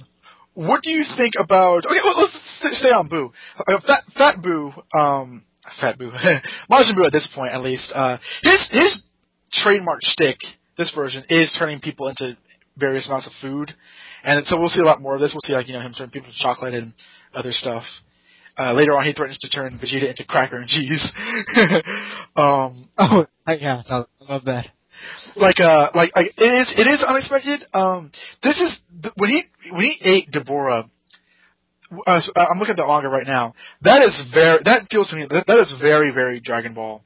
This is really a harken back to what the heck goofy moments from Dragon Ball, and earlier Toriyama works Dr. Slump, where it is so silly, but I think it's still being done in a sort of a serious presentation that it's not turned to farce yet, but it's definitely. I mean, this feels Toriyama in a different way than what we've seen in. I would say this is the silliest thing that we've seen in the entire series. The villain turned somebody into a cookie and ate them. The hell? Do you think that was a conscious choice on his part to kind of come full circle or come back to what Dragon Ball represented? I think that because Toriyama is honestly a guy who does, and he said he as much will tell you that he's not a guy who really takes himself very seriously, and he admires the filler writers and that stuff, and this is what he said about History of Bardock. He admired that story because it was so dark. I hated to think he could never be that dark, which I think he was. That was sort of. I thought that influenced him later on in the series, but he is a guy that kind of writes more lighthearted things and things that aren't so bleak and are kind of silly. I mean, his works before Dragon Ball, it was all this kind of stuff. It wasn't really serious fighting stuff. He's more of a comedy gag writer. So this felt that with the new editor giving him free rein to do whatever he wanted to, this felt like him being a bit more relaxed in writing the story rather than trying to figure out who transforms into what or who absorbs what. It's sort of okay, let's just have him turn into a cookie because it's kind of funny. So I think it's a bit refreshing as a change of pace, but I think it's more of Toriyama feeling like he's more at home here than he is at more violent stuff, even though this series or this arc is actually particularly violent. like Deborah got his eyes put out. That was nasty. Yeah, that was pretty bad. That was pretty bad. I was like, ooh. The spear into Boo. Oh, it's like Boo didn't bleed or anything, but that was a bit violent to see. Kaioshin got messed up earlier, when Boo smacks both sides of his face and just punch him in the ground. And then later on, where Kaioshin tries to do a psychic attack at him, and Boo kind of just repeats the attack, and you see Kaioshin's head kind of distort and just be flown backwards. I felt kind of bad for him, but I don't know. It was interesting to see Kaioshin, be completely wrecked after all he tried to do. It was an interesting turn of events for that character, and Bobby was just taunting the crap out of him. Let's see. What did you think about the ending to the Goku and Vegeta fight. It was not how I expected it to end because, yeah, like, not necessarily, like, not for Vegeta to sacrifice himself, but for Vegeta to take on the responsibility of taking down Boo himself. Right. I was like, oh, okay, this is going a different direction than I expected. Because, I mean, I think the fake out that they played actually surprised me for one, because we have seen Vegeta put aside his differences and work with him. Yes. So I was like, okay, this is going to happen. And then he cold cocks him, and I'm like, huh, alright, you know. And up to this point, we don't know why it did that. You know, it's like, okay, I guess, or we kind of know, but, or we know his, what he said his intentions were. He wants to be the only one to kill Goku. Mm-hmm. But, as we kind of get later, Vegeta is very conflicted in these episodes. And that is by far the best part of these episodes. Not that the other parts are necessarily bad, but just, it's so well done. We will get into that. I guarantee. I would agree that, like, as I said before, that, like, this part of the series, at least up to, like, our next part of the coverage, I actually had a hard time remembering, because I've not seen this in about 10 years. And, I remember Vegeta knocking him out, but I remember when I first saw this, when I first saw that in the series, that really took me by surprise, too, because, like, it is like, you know, okay, let's fight. Like, you're right. We've seen them fight together in movie 6 against Cooler. We've seen, you know, Vegeta, like, at least team up with other characters to fight another enemy.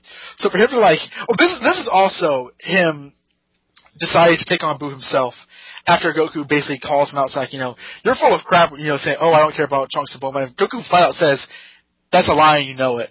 Which I thought was actually pretty direct and confrontational for Goku to say. Like, don't hand me that. Like, you know, like talk all you want, but you better confess yourself of it first, which is a great line. The dialogue is really good in these episodes, I gotta say.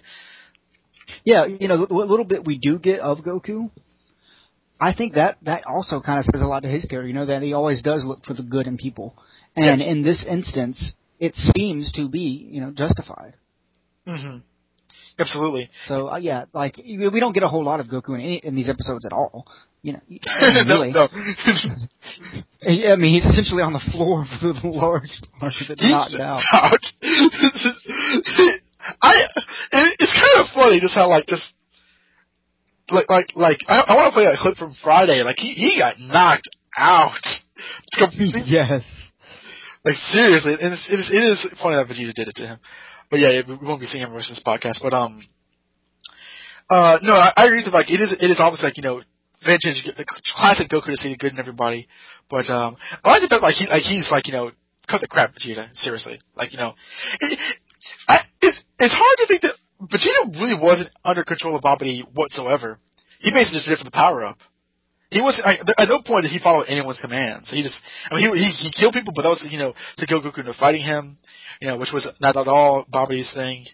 And, like, it's interesting to see because he still has the M on his forehead, so it's yeah. That kind of didn't confuse me, but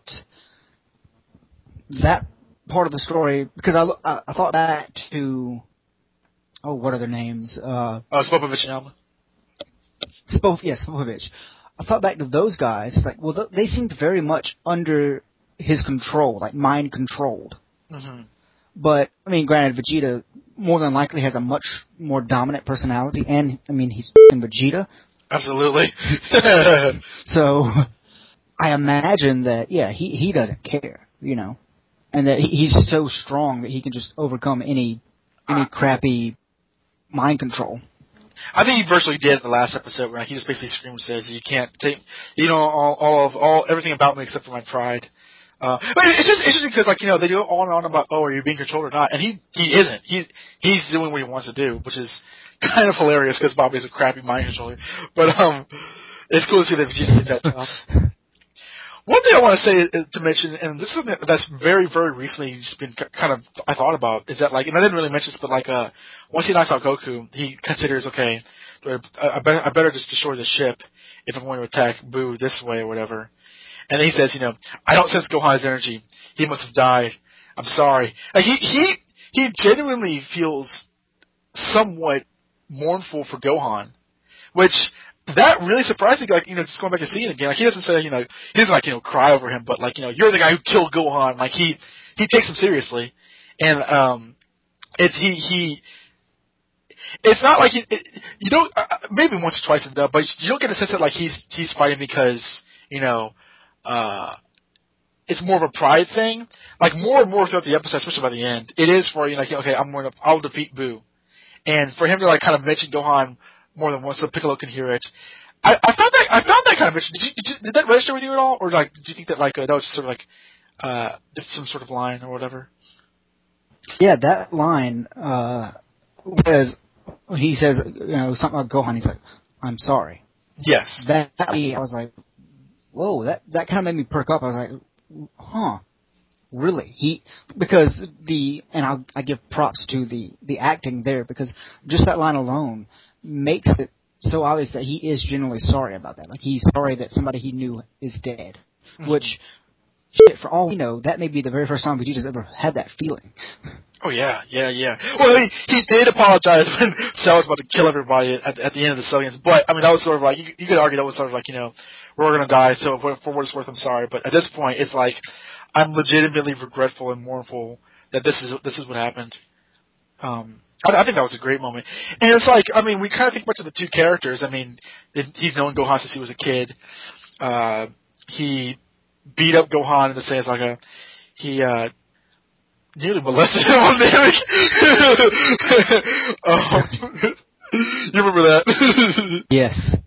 He was jealous of Gohan when he came to Super Saiyan 2, but like, you can imagine that, like, for Gohan to be sort of a young half Saiyan, he has to respect him to some instances. So I thought it was a nice culmination of like whatever relationship that you might have. And I'm not sure how much of a talking point this could be, but I thought that was definitely worth mentioning, just in a little bit.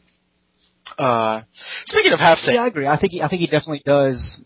But I definitely believe that he does respect him and have some admiration for him, just being the fighter that he is. And I think if nothing else, there's definitely a sense of respect, despite what he said last episode, admonishing him and making fun of him and berating him. But speaking of half Saiyans, what do you think about how Trunks and Goten have now sort of become enthralled in this arc? Trunks destroying Piccolo's statue. Like, any thoughts on those scenes at all? One, I about time they got here. They got into the story. Right.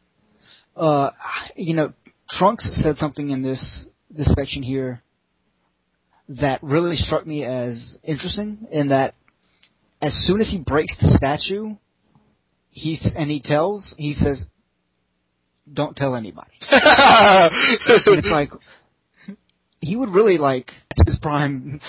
That seems vaguely, not necessarily villainous, but that seems a little bit of Vegeta's influence on him. Not necessarily directly, but that kind of streak in that Gohan or Goten wouldn't have done that. They would have ran and told, like, "Hey, I did this. I messed up." I like that. Vegeta's son may not necessarily do that. He may not be that squeaky clean. It wasn't me. I thought it was funny. I thought it was a little weird that, like, I could just be completely reading too much into something, but oh no. I think that, like, that's perfectly accurate. I think that, like, it was a little weird that Piccolo was just behind them. Don't tell anybody what Piccolo. Like, his clothes are fine, all that crap, but whatever. Yeah, I was like, Piccolo needs no exposition. He's just alive. It is cool to see Piccolo and Krillin, be concerned with things that are important again. Like, they've been gone for a long time, so like, I do like seeing them catch up and seeing their perspective, because like because they're juxtaposed with Goten and Trunks, who are very new to all this kind of Dragon Ball Z crap. That like is interesting to see them kind of like those characters together. Is nice. And it's also like whenever you saw Piccolo, Krillin, and Gohan together years ago, so I thought that was kind of a nice. I like the pairing of those characters. Let's see. Is there anything else that you want to mention for this episode before we get into like the much better stuff, or are we good for this? I can't really think of any. I think you pretty much mentioned everything else that I had in mind. Right. Yeah. We should probably get into what follows next. Why would you say that? Dad! Why do you want me to take care of Mom? Are you going somewhere? I want you two to leave and get far away from here. As for Boo, I'll fight him alone. Don't do that! Goten's right. We'll fight with you. You don't want to get killed, do you? You've got to let us help you, Dad. Are you in? Yeah. See? We're with you. Stop it. It's too dangerous for you two. I will finish this by myself. Come on. It'll be easier to beat him with me and Trunks. We'll gang up on him. He won't know what hit him. Yeah, we're tough. We could even beat that big blob without your help, right, Trunks? You bet. Might do better than you did. Oh. Uh-oh. Trunks, you are my only son, and yet I haven't held you once since you were a baby, have I?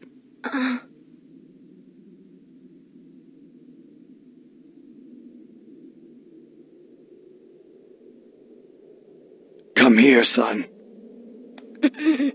Dad, what's wrong? Oh, this is embarrassing. Dad, come on. Cut it out.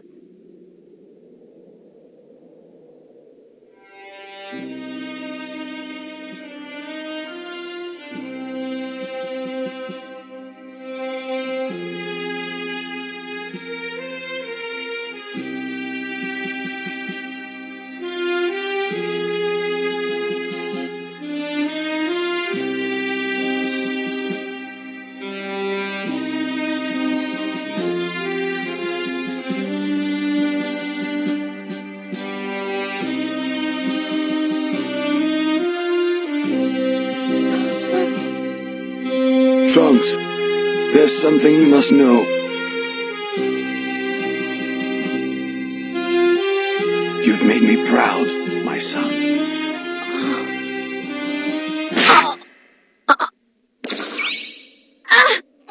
What did you do to him? Why'd you do that?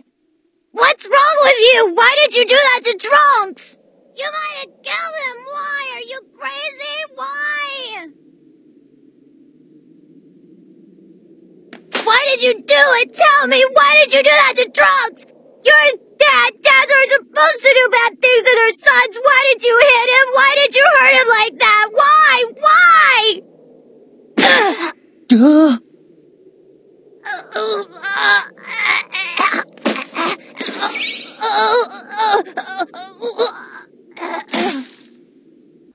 So Trunks just blasts over to the battle scene, Super Saiyan style, followed by Goten, and all Piccolo says like, "Oh, they're fools," and they fly right past Babidi. He's like, "The heck was that?"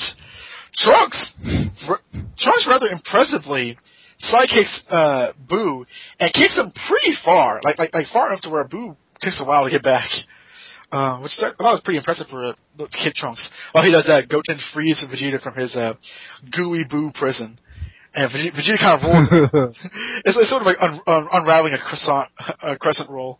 So Vegeta kind That's exactly what I thought. I was like, man, he's been croissanted, dude.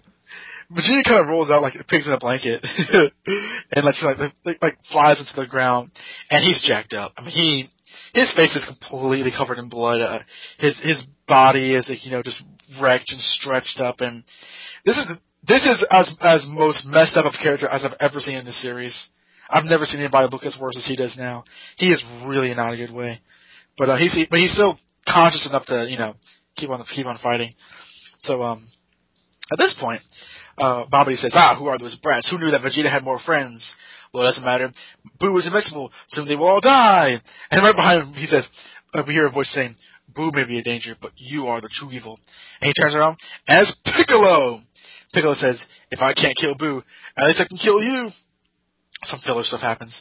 And then Babidi says, "You fool, if you kill me, you'll never be able to steal Boo, and then he'll destroy the world."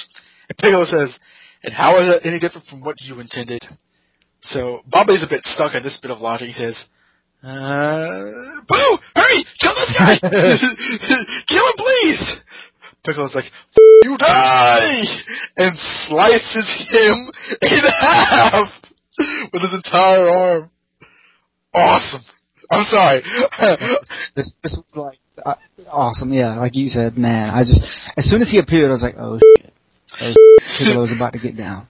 Like, I don't dislike Bobby. I know you like Bobby, but that was pretty sweet.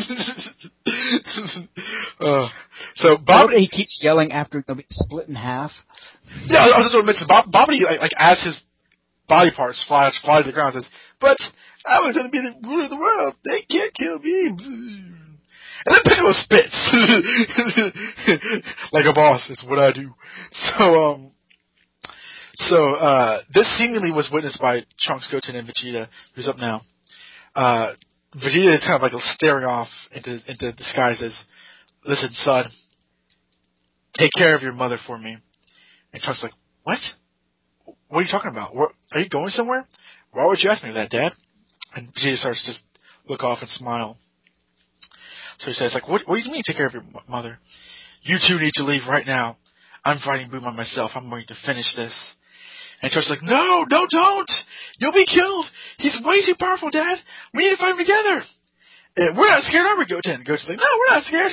We'll fight him. And at one point, we probably don't even need your help. And they shut their mouths.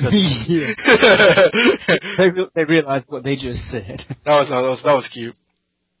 So, they're both shot. And then Vegeta's like still staring up into space. He says, Trunks, you're my only son, but ever since you were a baby, I never held you even once. Have I? Come here, son. And Trunks like, oh, Dad, this is embarrassing. So when Vegeta's like, non-useless arm, he brings Trunks to his body and hugs him for a very long time. as blood is running down his face. There is a solid 2 minutes of him grasping onto his son. So he says, take care, Trunks. Listen, I'm proud of you. And this gets Trunks' attention. He's like, what? And kind of looks up to Vegeta. And as he looks up, Vegeta kind of takes one of his arms and to the side out of Trunks' line of vision, chops him in the back of the neck, and Trunks just falls unconscious. That takes Trunks out immediately. Vegeta's particularly talented in knocking people out, which is evidenced by Goten because Goten is horrified by this and just yells, "What did you do, Trunks? What are you doing? What's the matter with you?" And this entire scene is witnessed by Piccolo, who's far away, kind of realizes what Vegeta is doing. So Goten just pleads with Vegeta, desperately. And Vegeta, I can only imagine because Goten looks so much like Goku, just socks Goten in the gut. And Goten shuts up and falls unconscious as well, flat on his face. Krillin witnesses this, and as Piccolo flies towards Vegeta and the others, they hear Boo singing to himself and very, very slowly walking towards them. So Vegeta, talking to Piccolo, says, take these two as far as you can. You all need to leave. And Piccolo's like, yes, of course. He picks up Trunks and Goten with both arms and looks at Vegeta and says, you'll die. You do know that. And Vegeta's not just staring away from him. I just want to know one thing. Will I be able to see Kakarot in the afterlife? And Piccolo pauses for a second and then says, you and I are of a kindred spirit, Vegeta. We do not dispense in bullshit, so I'll be blunt. When Goku died, he sacrificed his life to save the entire planet. It wasn't the first time he did it, and he spent his entire existence helping others and fighting those who are weaker than him. You haven't done that. You spent your entire life causing too much pain. You've killed too many people. Let's just say when you die, that won't happen to you. And we'll get into that scene a bit. Vegeta almost kind of bitterly resigns to his face as, oh well then. Now go now, quickly, get out of here. So flies off, screams to Krillin, Krillin, we need to leave right now. We need to get as far over as possible. So Krillin follows after him. Boo says, no, don't go away, fight me. And but Vegeta says, no, Boo, you'll fight me. They are no concern of you. You big fat ass balloon freak. So again, this insults Boo, so he starts steaming from his head. So at this point, Vegeta says, I finally figured out how to beat you. And just in powers up enormously. Like he just shoots out his energy so furiously that like the sky around him gets dark, and the air just starts smoking away. It almost just kind of profusely just like emits from his body in a way we've never seen before. Krillin and Piccolo are flying at top speed, and Krillin says, "Why are we leaving Vegeta? He knows he won't be able to make it on his own. He'll die! What is he thinking?" And Piccolo says, "For the first time ever, he's fighting for someone other than himself, putting his fate in his own hands and giving his life for it."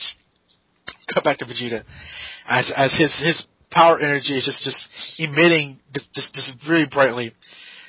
Boo says, "I know I'll turn you into peanut butter and jelly, or cracker and cheese."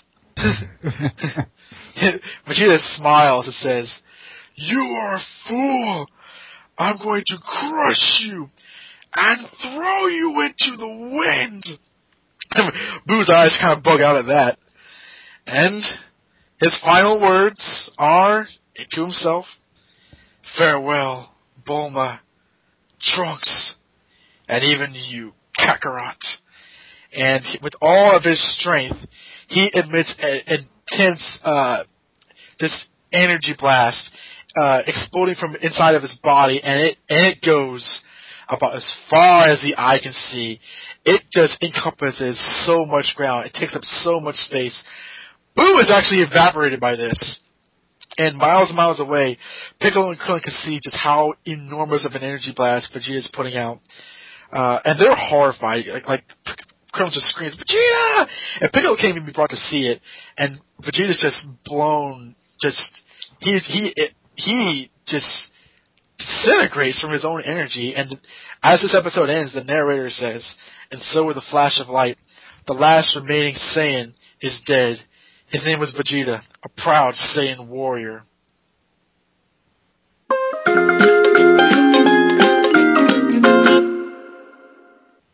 Oi, oi, oi, oi, oi. Have you ever, I don't know what the literary device is called or what the idea is, but have you ever seen something said, like specifically, Vegeta, a proud Saiyan warrior?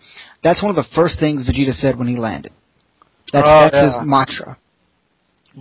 And to hear it now, in light of these events, it takes on a completely different connotation. That's a good. To me, anyway. To me, it illustrates, how much of a sacrifice he's made and what he's willing to fight for. When, as opposed to where this character was when we first met him. Mm-hmm. This is because I think this is. Okay. Go ahead. No, yeah, you go ahead. No, I was saying, I think that perfectly says everything about the character that has gone on in this short amount of time in these episodes here. Mm-hmm. That's a great way to look at it. He has become, like at the very end, in the end, he became what he always bragged he was. Like, I'm a Saiyan warrior, this Saiyan warrior. You can truly say that now. He went out like the best. Okay, man. Oh boy, I don't want to shortchange this scene because this is like a contender for like greatest scene in the series. Definitely one of the most popular. Definitely one of the most iconic. It's there's so much going on in this scene, so much going on in this episode that it's really damn good. I mean I've seen this scene like in several versions. The Japanese version is great. It's like Sayonara, Burama, Trunks, Kakaroto. It's amazing. It's just like his death, his sacrifice. That just in terms of like that's visually. What did you think about that?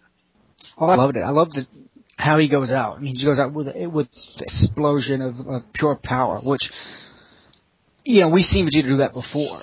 But once again, just to see him doing it for the reason he is, and seeing him go out the hero was like, man, I was just like, fist pumping, like, yes, awesome. Even though it sucks, but it's awesome. Yeah. And then, for his last words or last thoughts to be about Bulma and Trunks and Kakarot. Like, we haven't seen him mention Bulma in forever. And, you know, he has his moment with Trunks, but for that to be his top priority in his mind, above himself and above everything else, really goes a long way to show you this character. And to tell you what you need to know. You know, where he's at. Like, he's finally admitted to himself. Like, and Piccolo says that. He's controlling his own fate. Right. Yeah, no, it's just, this is, here's the character development you're talking about, Daniel. This is right here, the culmination of this character who, I think Vegeta is probably the best written character in the series, I would say. Because even when he was like an out-and-out bad guy, he was tenacious, and we were interested in seeing what he was doing, whether it was when it was fighting Goku, or Gohan and Krillin, or on Namek fighting Frieza's men. Like, he was so damn interesting, and he's only grown, like, his stock has grown so much where, like, this is a serious payoff for an investment in this character, I think. Like, this was I mean, you know, for somebody who said, like, oh, I don't like drawing serious stuff, or I'm not good at writing serious stuff, this is brilliance, I think. It's really, really emotional. I mean, I'm not the kind of guy to cry at stuff. I don't typically cry when I see fiction or whatever. And I didn't cry at this. But I've not seen this in a while, although I knew it was coming, and I was truly moved by the end. I really, really was, because it really is, like, seeing this kind of guy, this guy who you know, tried to conquer Earth, who killed his own henchmen, who killed children on Namek, you know, who repeatedly betrayed the good guys, you know, betrayed them in the Cell Saga. Like, you know, he was so consistently evil, and to see like him really become a good guy, like from the ground up, like to the one of the most noble acts you can see a character do. It's beholding to see. It's truly something to see when it's done well. I mean, this is just so. It's so good. This is so good. It really is. And I mean, man, I don't. This is one of those things that, like, you know, I'd seen clips of before Funimation dubbed it, like in music videos and stuff, like the image of the camera zooming out while he blows himself up. But, like, that's just so awe-inspiring. It's like, wow, like, the animation's excellent. That shot of the explosion just, like, growing and growing and growing from wide out is amazing. It's, I don't know. It's terrific. It really is. What else? Yeah, the animation in these couple episodes has been amazing. Like, just the detail and the sharpness of it. Yes. I was really impressed with how not only has the story picked up and just gotten amazing, but the art seemed to, like, also follow that same trajectory. Mm-hmm. And, you know, on one hand, if forced to, like, show somebody Dragon Ball, if somebody said, hey, you know, sell me on Dragon Ball, I would say this scene, but I think it would only have the same effect if you knew where the character came from. It's still a good scene regardless. Oh yeah. But it wouldn't be as strong if you hadn't seen everything that came before it. Yeah, with, like, context. Exactly, yeah. But I mean, just the animation and the storytelling alone has been superb, and just this is, you know, how you end an episode, and hell yeah, and how you end a character. Like, you know, if this is the last we see of Vegeta, it would be a good send off to the character. Mm-hmm. I think this might be the best death in the series, I think. Because the deaths have either been violent, hilarious, or good. You know? And I think that Vegeta's first death was actually very good. But this is just, this really, like, compounds on that. This outdoes that in every sense of the word. Man. Backing up a little bit, the fact that Vegeta, I mentioned before, like, I'm looking at the image, like, you know that part where he says, you know, goodbye, Bulma, Trunks, Kakarot, and, like, the kind of, like, you know, like a painted image of him, which I like when anime does that. Like, you know that image you're talking about, like, where you kind of see his face smiling? Like, yes, okay, yeah. He's so jacked up, he's so bloody, Like, in terms of like the force of Majin Buu, okay, this is the last arc of Dragon Ball Z. We've seen bad guys be threatening. We've seen bad guys be powerful. We've seen bad guys, go beyond our the characters' expectations. We've seen bad guys beat up the characters. How much do you buy that like Vegeta was brought to this point where like he had no other way to win, and Buu was that invincible? I'm not saying whether it was or wasn't. Like in terms of like your viewing of it, how much do you buy that like that Buu was seriously this much of a threat that like Vegeta was brought to this? I'll say that on one hand you can say, oh well, this happens all the time. The next threat's always going to be worse, but you kind of have to go with it. That's the progression of the storytelling. The next threat's got to be worse than the last. You have to constantly up the stakes. Mm-hmm.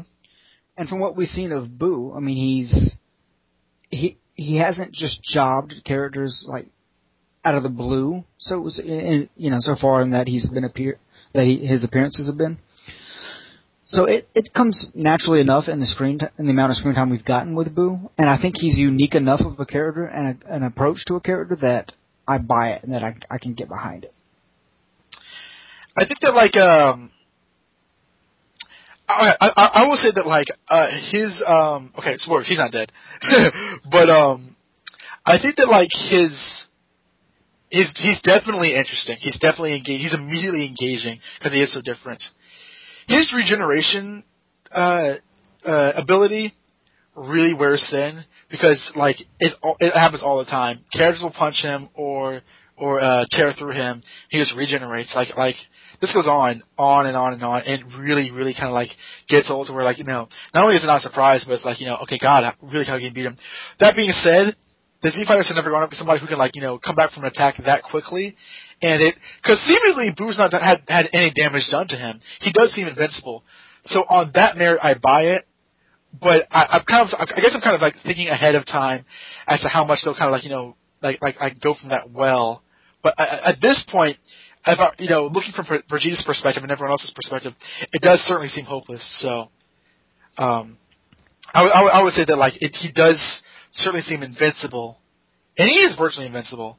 So at this point, it does seem like he is a major threat. Later on, though, while he is a threat, it's sort of a repetitive threat. It's like, okay, God, seriously, what can freaking hurt him? So that's sort of like where I'm coming from.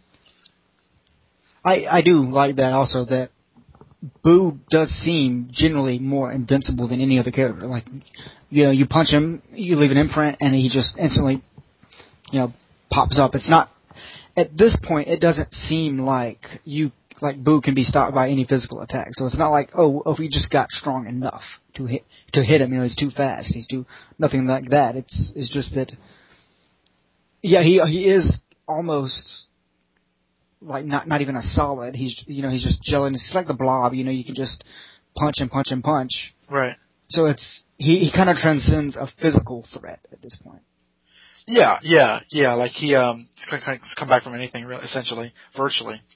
Like so many times we're like, oh, why doesn't Krillin just use his Destructo Disc and chop off somebody's head? They really can't do that here. So you imagine that he would that wouldn't work. Right. Which I suppose is a good way to go with the villain. Kind of like think outside the box.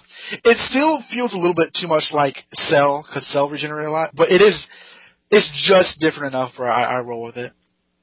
It's also because it is really tiring to hear I'm a villain. Oh, you can't fight me. Punch them and they don't move or whatever. That's repetitive, but it works. It works enough.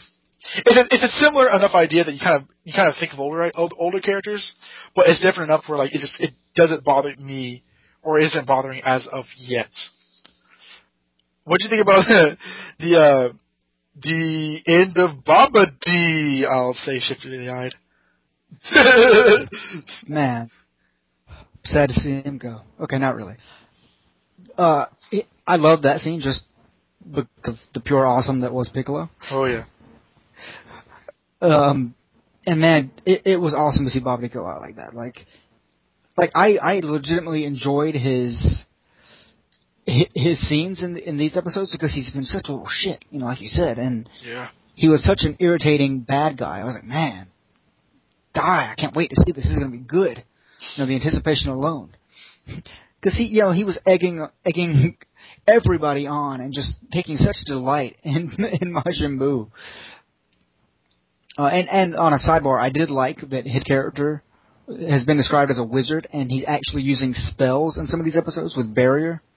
Oh yeah. I thought that was pretty cool, and that kind of does more to separate him from your average enemies. So yeah, to see Piccolo once again, Piccolo being vastly outpowered still manages to be a complete boss in these episodes. I know he's so needed a moment like this. This was.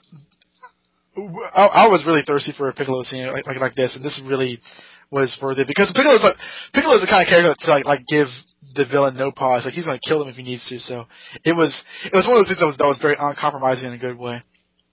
And I just couldn't help but laugh. I was a little annoyed because I watched the first 3 episodes of our coverage. Then I read the manga bits, and then I read all the manga bits, and then I got back to the episodes. So, like the original scene with Piccolo and Babidi is pretty much like how I described it in the synopsis. Where Piccolo shows up behind him. Babidi's like, you need me to seal Boo up? It's like how's that different than him destroying the world? Boo, help me! And then Piccolo chops him. There was a way more like subterfuge, Babidi spitting or throwing some weird bodily fluid on Piccolo that did nothing. I don't know why. Piccolo attacking the barrier as though he needed to. I do prefer the Mega one because it's a lot cut the crap and kind of just slice it down. But it was I guess you need to pad the episode a little bit. But we should talk about this the final scene between Vegeta and Trunks because we've never seen Vegeta act this. I mean, we've talked about it a bit. Vegeta's acting a little bit more fatherly towards Trunks as we would imagine in this saga. But this is, I think this equals his death scene in terms of best scenes for the character, like his interaction with Trunks, and just how I love how Trunks and Goten react to him, and they're so enthusiastic. But Vegeta's very, I know what you're capable of, and I'm proud of you. Now let me save your life violently. What were you thinking about the Trunks and Vegeta scene? It was touching, and then for him to neck chop. I loved it. It felt in character, but also. Like more than we've seen before from him, especially in regards to being a father. How do you mean by that? Well, we haven't seen him like you said, he's never hugged him, and to see him do that was shocking. But then to see him turn around and neck chop him, that fit in the character. So I think if he didn't have that aspect of it, he wouldn't have seemed like the same person. It would have been too far afield from what we know. Yeah, he did like a Vulcan, nerve pinch. I like that because on the one hand, it's a lot reminiscent to Future Trunks and Future Gohan, where Gohan did that to Trunks, so Trunks can't catch a break. But on the other hand, but similarly, I really enjoy Goten in this. First of all, they're hugging for an ungodly, unending amount of time. Goten just starts sucking his thumb. Yeah, which makes sense to me. It's he doesn't know what to do, and I imagine seeing that he may even miss his own father. Oh yeah. So it's he's going to regress a little bit there. Right. Yeah, that was funny, but I do first of all, I like him that's right after Trunks gets knocked out and Goten's just beside himself. He's horrified that he just, because again, he's not really, I mean, in this context, he's not really used to Vegeta acting like Vegeta, because Vegeta's always under the context of living at Capsule Corp, so he's probably not seen Vegeta act really rough, and they've not fought a lot of bad guys themselves, so they're really new to a lot of the rougher edges of the characters. So to see Vegeta take out Trunks that way, I like the fact that Goten had a really bad reaction to that. It's and it's fathers aren't supposed to hit their sons. Why did you do that? Why?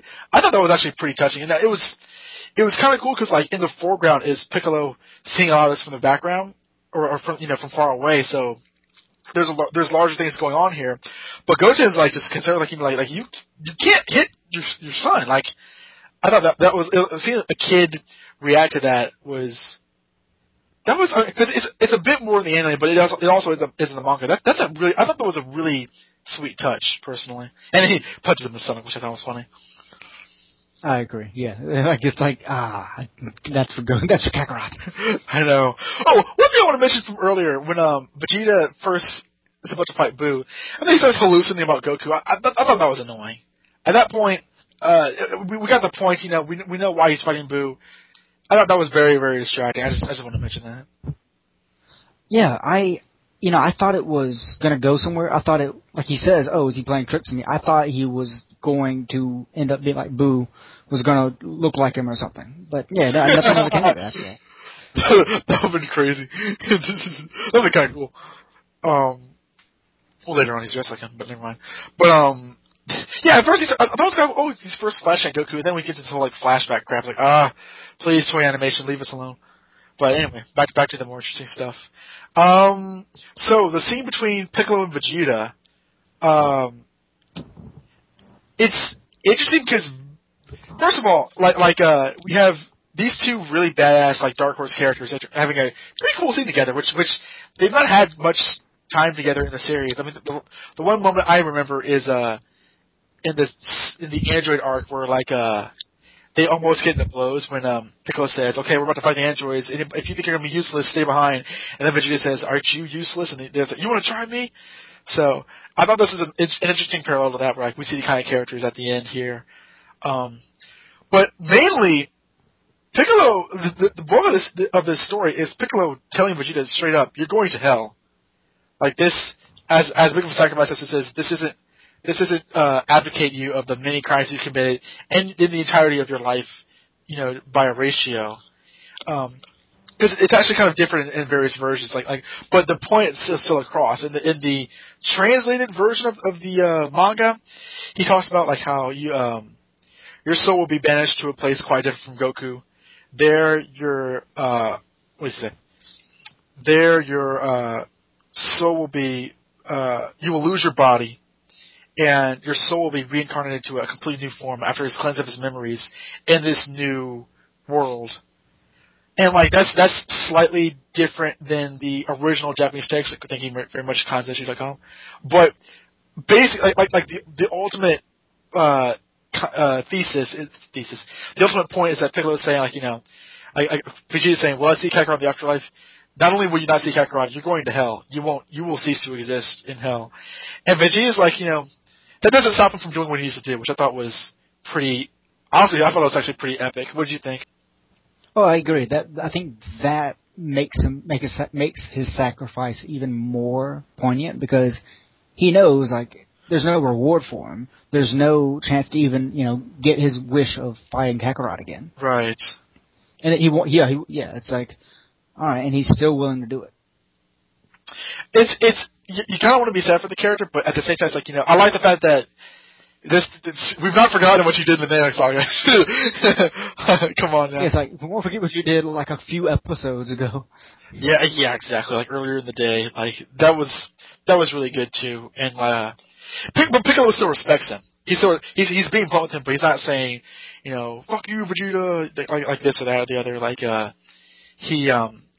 He's being very direct, but he's also he saves his child and tells Krillin that he's going to sacrifice himself. And he's a noble warrior for it. So it was another great scene between two great characters. And Piccolo wasn't all that different from Vegeta a long time ago. So it's interesting to hear from him that kind of future telling us what's happening to him. This is just a freaking brilliant episode altogether. And chapter. This just. Really, this really, I have a hard. I mean, it's easy now because we're kind of away from Gohan going Super Saiyan 2 and Goku becoming Super Saiyan and all that kind of stuff. But I have a hard time seeing what stacks up to this in terms of writing it overall. This really is as epic as fandom would tell you. Okay, Jesse, you're in the driver's seat of the new viewer. Just how does this rate overall? Is this an interesting turning point in the arc and the series, or did this is this did you think this is really really good? Did you think this is pretty good? Does this rate up there with your favorite moments? This general Vegeta-ishness, how does it rate to you? It's up there with my favorite moments, if not probably one of maybe the top 3. Just because I can't think of any right now that top it. But this is probably the longest payoff. This seems like a culmination of what we've seen so far, and particularly as a character, Vegeta as a character that I've been introduced to with this series. Like this, there's no extra baggage from Dragon Ball. This is pure, Dragon Ball Z. Right. I've seen every bit of arc this character has gone over, yes, through whatever, and yeah, so it seems so rewarding to see where the show's gone with it. Excellent. And at this point, this show just keeps getting better and better, and it's on an upward arc. And yeah, we've had hit and misses with episodes and beats, but for however else I felt about this arc so far, this scene right here redeems it. Oh yeah. Like, the fight in the ship was repetitive and slow. Well, if it means we get to this, and then we'll gladly take more of it with a Mega Man fight sequence. I'm glad to hear it because I do wonder at times I really like the scene, but I'm so familiar with the series. Does it really rate to a new viewer? Yeah, I think you made a good point that the scene means so much less if you're without the context that Vegeta used to be a really bad guy. Like if it's he's saying goodbye to his family. Well, anybody with a family would say that, but the fact that he didn't have a family at first and was a villain, that means a lot more. And especially, which is why I think that going back to Daniel's email, I think that it was important to see. It actually adds a lot to make Vegeta as pure evil as he possibly could, and have him voluntarily kind of come out of that before he did this. It kind of really puts a final period on the character. It kind of really shows you what he has become throughout everything. Even with the thought of fighting Goku again, dangling from his face, he does end up putting his family first, and he's a good guy now. There's no getting around it. At this point, he is a good guy. He's a Z fighter. He's not somebody with his own goals or an anti-hero. He has become a full-fledged good guy. Yeah. This is his heroic moment here. That's what I thought when watching. I was like, he's a hero right now. And it was also really cool for me, to see the character, I'll fight Boo, and him being the protagonist that we need to rely on. Not for somebody has to fight Boo. It's okay, we know we can rely on Vegeta. That part was cool because we've not seen that before, which was a nice change of pace. But no, this is from top to bottom, that's the writing and the one part I'm really glad that we saw was that the version we watched had the original Japanese score, and there were lots of moments where the scores wasn't present, and just let the moments play for themselves without any intrusive music. So I'm glad that happened too. A lot of times, you would just hear the wind blowing, or the interminable hug between Vegeta and Trunks, which I'm glad it was as long as it was because that needed to be long, that needed to be meaningful. It's too bad that we didn't see up to this point more scenes with him and Bulma, because that would have been nice, because we've not really seen them together since I don't even know when. But yeah, for real. I'm not sure, but oh well. At least it says Trunks take care of your mother, not Trunks have fun with Goten. So yeah, there's that. Have fun with Kakarot's child. Yeah. Man. I don't know. Is there? Bob, I was about to say, do we have anything else? Because I feel like we're just repeating ourselves here. Yeah, it's awesome. We definitely run that risk. I'm sure we've done that more than once, but yeah, I just to make sure there's not anything covered or that we've not covered. I think that's pretty much all we can cover in terms of this episode. It's great, it's awesome, and these are the reasons why. I will say this, and this might get into the next month or several of our coverage. Considering where the arc ends up, I would have preferred the Boo arc to end here. And it's one of those things where that has been brought up before, where what if this really did finish off Boo? Because I mentioned before that he'll be back in the next episode. But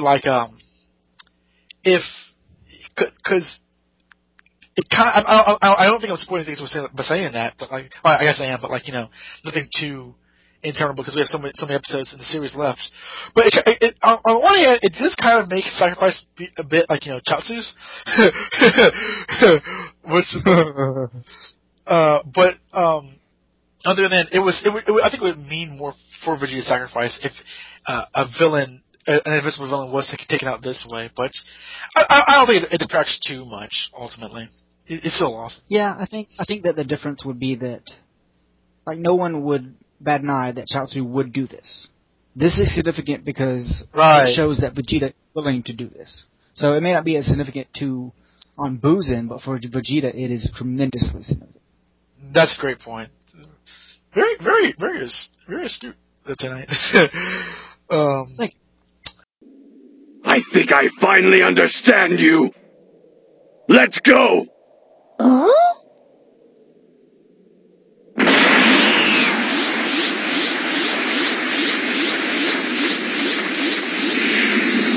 What's Vegeta up to, Piccolo?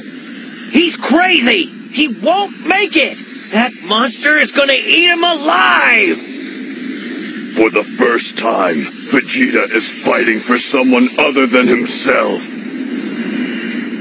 Controlling his own fate.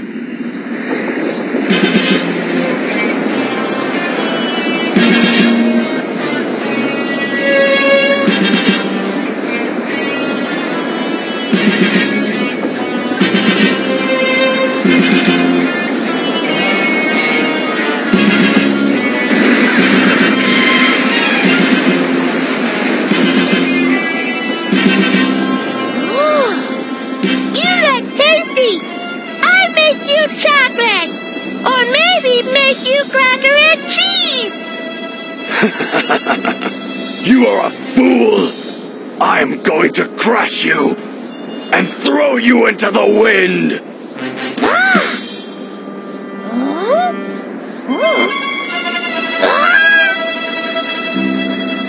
Trunks, Bulma, I do this for you.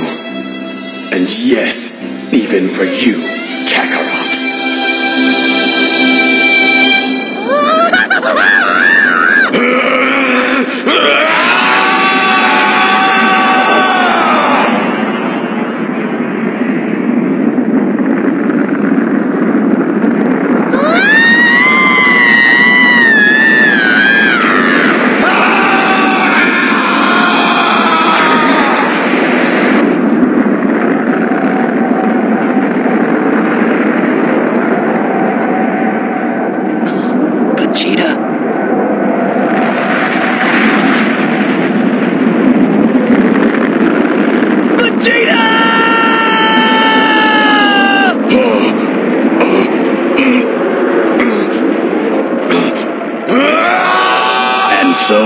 One of the Earth's greatest warriors has vanished in a blinding flash of light, having made the ultimate sacrifice for the sake of his loved ones.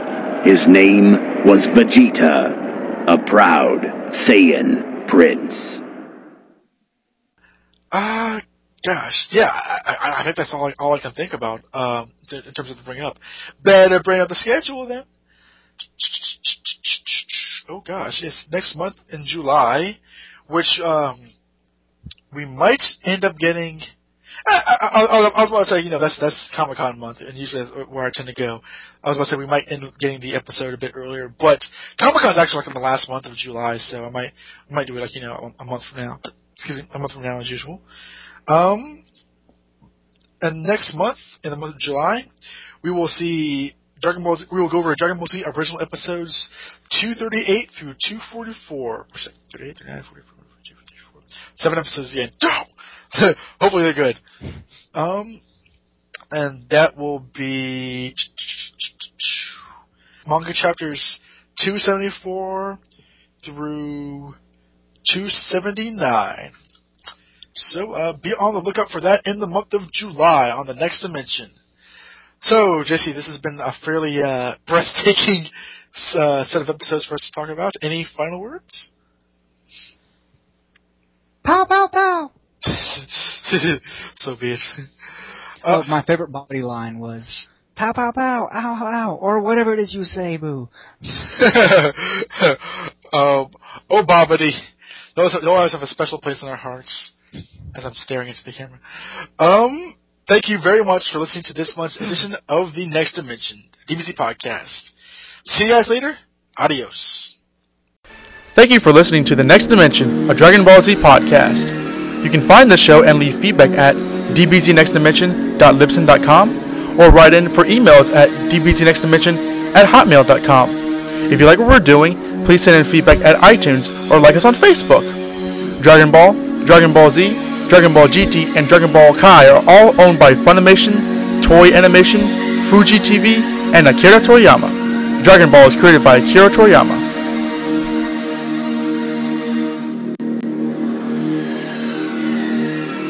Next time on The Next Dimension, we will cover Back to the Nightmare, Babidi's Revenge, and The Zisu.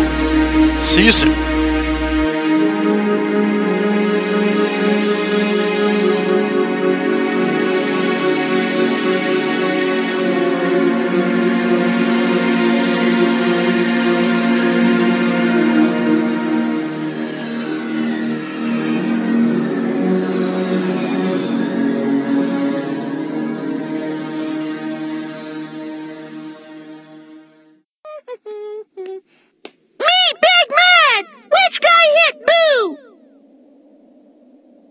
Take the two boys as far away from here as possible.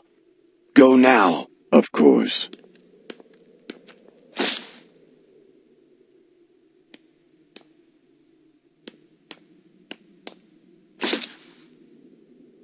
It's time. Hurry!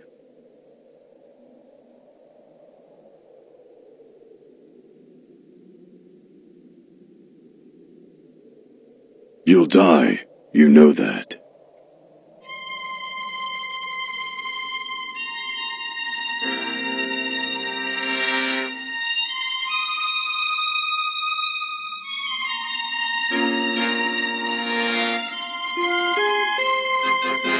There is one thing I'd like to know.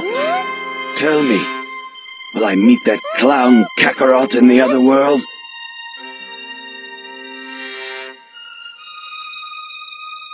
I'm not going to lie to you, Vegeta, although the answer may be difficult for you to hear.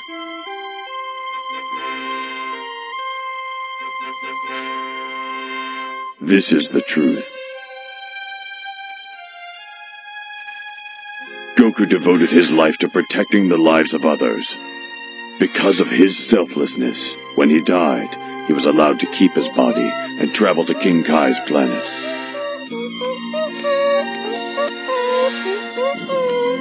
You, on the other hand, have spent your life in pursuit of your own selfish desires. You've caused too much pain. When you die, you will not receive the same reward. Oh well. So be it.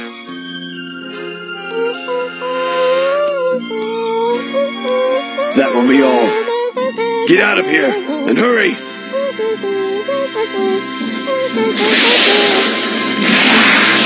You stay! You fight Boo! Yes! That's right! Huh? Your fight is with me! The others are of no concern to you! Got it? You big bloated balloon freak! Oh, me no like you! Boo angry!